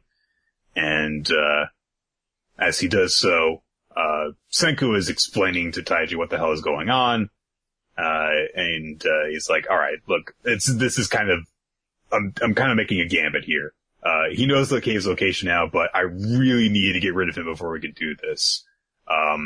Because, it's bad. This is the situation. He wants to revive the world in his own image, basically. Taiju says, okay, gotcha. I'll trust your judgment because you're smarter than me. And, Senku explains that Tsukasa Shishio is a good guy who just so happens to be a murderer.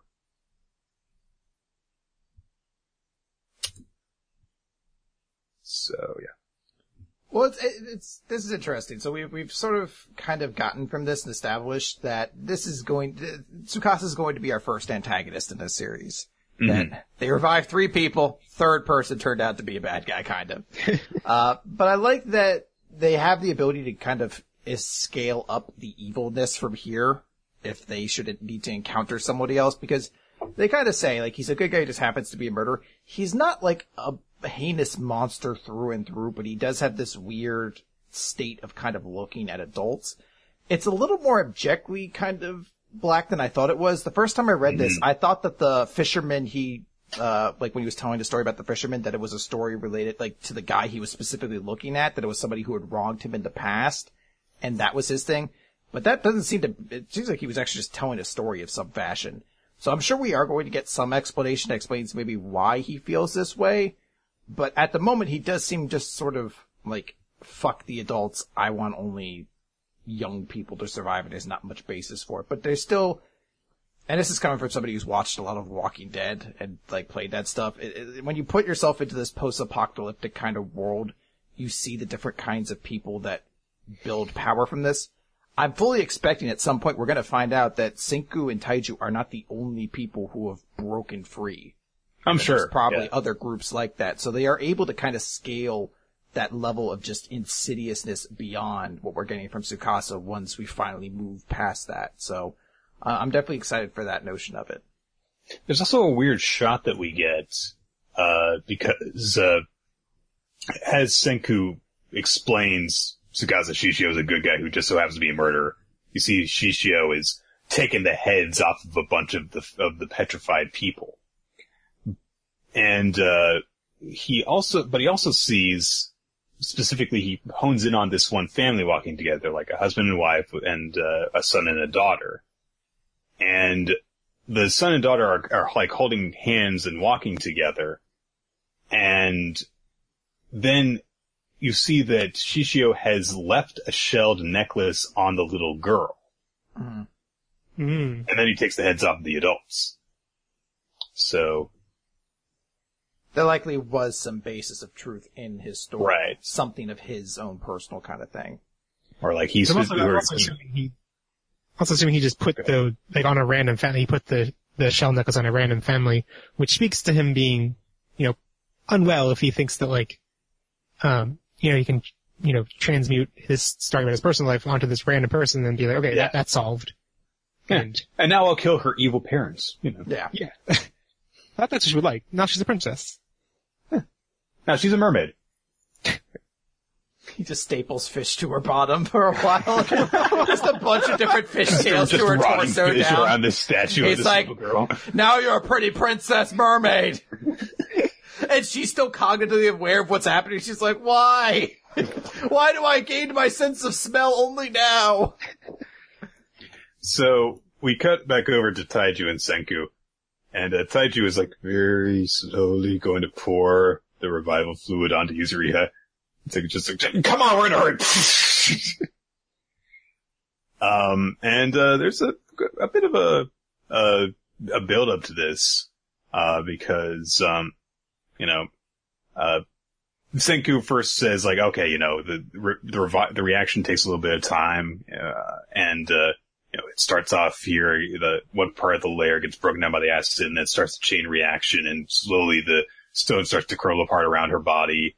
Taiju has a flashback to, basically just a quick recap of the first chapter, them being near each other, him shielding her while she grabbed onto the tree. And, while he thinks to himself, I've loved you for thousands of years. I'm sorry I couldn't protect you then. And, the stone breaks open and there's this big 2-page spread of him catching her as she stumbles on, down to the ground. And, he's crying as he says, do you remember me? And she says his name. And, they're finally together after almost 4,000 years, and Senku's kind of awkwardly off, like crossing his arms behind him. Anyway, so, Taiju says, Yuzuriha says, thank you for saving me to Taiju. And Taiju says, oh, it was all thanks to Senku, blah, blah, blah. Senku says, alright, anyway, guys, before Tsukasa gets back, we've got two options. Plan A is for you guys to run away and live your lives out somewhere far away. Plan B is to put a stop to that murderous Tsukasa. We fight with the tools of civilization. And that's it. That's the end of both chapters together. I like these chapters a lot, and I'm beyond glad we're going to get to actually see Dr. Stone do its entire run in the magazine. I'm really excited about that. Whether this series goes on for 16 chapters or 1600, I'm just very excited we're going to get to see it. I really love Itagaki's style. I loved already like the small hints we had to like that Ice Shield style of humor of like a smart guy who has to interact with kind of like a crew of like goobers. And I think I'm actually really excited to see what, Yurozu is her name? Yuzuriha. I'm really excited to see what role she'll kind of play in this. It was one thing in Ice Shield that really didn't get to happen much because, it's a football manga. The main characters were all male characters. I'm kind of curious to see what role she'll play in all this. Like, what are you talking about, Chris? Hiruma Momori was one of the great romances of our time. Well, I loved Momori, actually, and Momori had as big of a role as I think you could give somebody who wasn't a player or a coach. Like, she was a manager for the team, and she had a great story. But it's still the fact that she never got to play on a team. Like, there's 3 characters in this group right now. I wonder if she has some special traits we haven't seen yet as to what she can give the group, Right. Senku's the mind, Taiju's the muscle. What does she have? What can she provide? Right. Some sort of absolute quality, the way the 3 of them have. Yeah. How have you felt about this series, Jeff? Is this one of your favorites? I know you really like Demon Prince Poro's Diaries. Did you almost say Demon Slayer Poro? I can't. It's all there's too many. Poro's. I know it's DPP or no D. Fuck it, I don't know it anymore. All right, it's gone. It's an awkward. I mean, I just think of it as Poro because it's an awkward English, like Demon Prince Poro's Diary. Like it kind of has a build up and it's like, oh, just diary. Oh, okay. Anyway, yeah, I mean, Poro was my favorite. This one is like not a personal like, oh my god, I love it so much, but it definitely like from the first chapter was the most. It's hard to. I feel like it's the most likely to. I feel like this would be the easiest to show to someone and be like, yes, this is worth reading. Mm-hmm. Like in the way like we think about like Promised Neverland now, and it's like that's the one that stands out as, it's going to inevitably be animated and be amazing and be super popular when it's animated, and you can point to people like this is definitely worth checking out, and they'll like just by like getting a summary and looking at it, they'll be sold on it. This is the one that stood out on those metrics. The concept is quick to explain. It looks extremely striking. And it just like has this thrust that the other ones I didn't feel like had. So it's not my personal favorite of the 6, but I think it was like the most, and most solid. And it was the hardest. It reached maximum hardness. Yes. Now it's worth noting at the end of the magazine, there's a note that a new series is going to be joining the lineup as well next week. So the assumption would be that it might be another Jumpstart. It doesn't specifically say that. But if so, would your number one choice be then Demon Prince Poro, Daily Diary Demonness Poro? I'm trying to think what I can say. how I can say it. I think it's, okay, I don't think this is, like spoiling too much. And. Well, here's the thing. I'll just say the thing that is teased in there, is not my favorite. Okay. So. Yeah. Right. I don't know if there's enough clues to pick up on that about what it is, but So what you're saying is the next one is I Shield 21. They're picking it up even from the past and bringing it to the magazine. Yeah, totally. I want to read into anything you say. Well, I'm like, wait a minute. I think reading between the lines, you're saying Kingdom Hearts 3 starts in the magazine next week. It's an interactive manga. You play it through manga. Holy shit. It starts with the Marvel Universe where you team up with Captain America and they personalize it. So in every magazine I read, it's the characters say, Chris, we have to team up with Captain America and Darth Vader to stop the evil Heartless. And I'm like, ah! Yep. I'm pretty excited. Confirmed. I'm looking forward you spoiled the surprise now, Chris. So, yeah, it's dumb on me. But hey, I'm looking forward to seeing a new manga next week. Regardless of what it is, I'm looking forward to seeing it. Yeah. All right. Let's name our favorites so that I can go to work. Jeff, I'll let you have it first. Guests should have first thoughts. All right. So for favorite series. Series first, right? Yes. I think I'm gonna go with Promised Neverland. I mean, the kind of payoff of the series-wide arc that I was talking about before of Norman tricking Ray to go along with, and like the whole dynamic between the 3 of them that was set up so early on and paying it off now, and just building up this plan that's like convincingly could work, but also like it can't go off flawlessly. I think that's lots of great tension. I think it was a great chapter just to set it up, and I mean, like every chapter of Promised Neverland makes me super excited to see what happens next. But also really curious to look back and be like, but the way things, eventually went, this, in retrospect, isn't that great. It's possible. But all indications now seem to indicate that's not going to be the case, so. Yeah. Let's do that. I'm gonna give mine to, Dr. Stone, which has happened far too frequently, but hey, fuck you. I love this mangaka, and, and mangaka is a different thing that I also enjoy. But, that's how you get maximum hardness. Exactly. I really love this series. I love these chapters. I love how things have kind of developed, and this dude's already turned into a bad guy, but I just loved how fun it was, so, I'm gonna give it to Dr. Stone. And I'm also going to go for Dr. Stone. I do feel as though we're like building ourselves up for a big letdown for this to end. I feel like it's 2 months or something. It's us getting the chance to give these awards to Ice Shield 21 now that we didn't have the chance to talk about Ice Shield 21 on the podcast itself. Yeah. Well, even if we had like started the podcast like a year prior, we would just been like, man, this isn't as good as it used to be. I really liked the way that things have gone down in the series. I was shocked to see things just kind of move the pace and the pace to continue. The reveal of Shishio as being the villain, the fact that they actually did break Yuzuriha out as quickly as they did, were a big surprise to me, and was very pleased with the pace that the series is maintaining. Yeah, I'm really excited to see what kind of character Yuzuriha is. Yeah, how the dynamic plays out. She, we don't really know too much about her, except that she gets along with Taiju really well. Yeah, and that one interaction they had where like she was just as dumb as he was. Mm-hmm. That has potential. Curious to see that. So. And then Senku will have another dumb person to bounce off. Hey, wasn't like 80% of the double bats super stupid? It was just like Musashi and Jumanji essentially. Musashi, Jumanji, and Yukimitsu were the only smart ones. Yeah. MVPs. I'll go ahead and go first. Mine was Kirishima from My Hero Academia. Pretty easy choice, honestly. Yep, it's Kirishima. That was a great chapter for him to kind of grow. Jeff, are you going to complete the trifectorate? I'm trying to think. I was like, as soon as you said Kirishima, I was like, yeah, it's definitely Kirishima. But I don't want to go with it just because. What if I picked Yuno? Would I guess.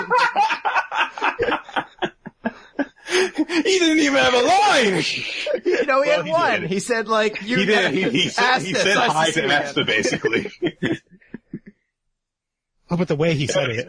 You could read it so much. Look how dreamy he was. Look at the way the girls fawned over him. Said, shivers down my spine. I almost also want to do. You can pick whoever you want. It doesn't matter. Phil would be a great troll pick. Hey, Phil's actually a very realistic pick to put in. No, I think I do want to go with Kirishima, because that was just, it wasn't a favorite chapter by far, but it was great, like, visually and character development wise was great. Yeah. Alright. Okay, that's gonna do it then. We are gonna wrap things up here and, see you guys next week. So if you guys want, you can follow us on Twitter, at WMR Podcast is the official Twitter account, and that way you can stay updated because, while we do let you guys know, when we're going to start recording on hitbox.tv and, /Reloadty and twitch.tv/Reloadty, you might, not have cleared out your schedule if we happen to have moved the day for it. So stay updated on that by following us. You can also follow Jeff at JeffNitleyJeff on Twitter. Check out our past episodes on weeklymangarecap.podbean.com. Subscribe to us on iTunes. Leave a comment or rating on iTunes so that we can beat the Woodworking Podcast. And do the same thing on YouTube, too, because just do it. We did actually get a new review on iTunes, by the way, from Dr. Abanga, who says, I don't know if I approve of Nick's dislike of chocolate. One Piece has been going downhill since the Syrup Village arc, but WMR is pretty good, though.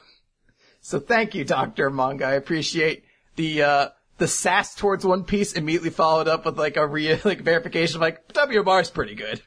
That's all I need. Let me just nag you a bit, and then I'll say you're pretty alright. Yeah. I love when reviews mention the randomest. It's like they happen to listen to one random episode, and then that's the one point they mention. Yeah. Like, okay, sure, that's summarizes the entire podcast. Cool. Send us criticism, ask us questions, suggest your manga for us to read. by do all that by sending us emails. weeklymanga@yahoo.com is the way to do it. Special thanks go out to our Patreon supporters. Well, actually, no, because you're making me read Prince of Tennis again. Hey. You support us, you do all sorts of bonus stuff, like read Prince of Tennis. Special thanks, by the way, to Lindbergh and Arn Menz, who are our newest patrons. Thank you very much. Fist bump. It's because of you that Nick has to read Prince of Tennis. I say that not fully realizing that I will also have to read Prince of Tennis. Once you get into chapter 100 of 396, and maybe you will sing a different tune there. I know. Well, this is you prior to Air Gear, where you didn't realize yet how bad Air Gear was. You just knew I hated it. So that's what we're basically going to be going into this time. Nah. So. Special thanks as well go out to Steve Mann, our talk artist. You can check out his work on his own Patreon, but be aware that he does much NSFW's things. And he also has stuff like Neurofanboy.deviantart.com, and he posts to a bunch of different web pages, basically, is what I'm saying. Yeah. Also, Infamous Planet does frames for us. Thank you for that. Effing. That's it. Screw Infamous Planet. Hey, thanks, Jeff, for being on the show. We've been happy to have you back. Thank you. I'm glad we have you on. Yeah, it's spending time for other stuff. I guess I miss all the other stuff, but nothing exists. It's really beneficial to us that your computer decided to go like shit at the end of the episode as opposed to in the middle of it. Yeah. We're gonna have to have you on the show again. I made this promise before. I just didn't have time to finish it prior to this. But the next time we have you on the show, you're going to help me read A World Trigger to My Heart Backdoor Part 5. It's in the process of being written. But a part like this. That's a contractual obligation for recurring guests on the podcast. My grand plan is to escalate. Like anytime I can get someone from show to jump on the show, it's going to be so that they can read a portion of this. My goal is like now to get a point where Sasaki-san has to read a portion of this, and it's just going to be awful. But then from there, I fly over to Japan. And the end goal for this might be the last episode of Weekly Manga Recap ever if it happens, is to get Ashihara Sensei to read a portion of World Trigger to My Heart Backdoor. And then I stop. I'm like, we can't go past this. It's done. But that's going to do it. Thank you, Jeff. It's great to know that we can even amuse robots now, Chris. Yes. So that's going to do it for Weekly Manga Recap, everybody. We look forward to next week when we get to watch the Kingdom Hearts 3 manga come out. And I'm hoping Captain America doesn't have to come out first chapter, but first 3, hopefully, please. I don't want to have to wait too long for him. Everyone's going to be waiting for him, not just me, but do it because I said so, please. So we'll catch you guys next time. Weekly Manga Recap. Goodbye. Bye.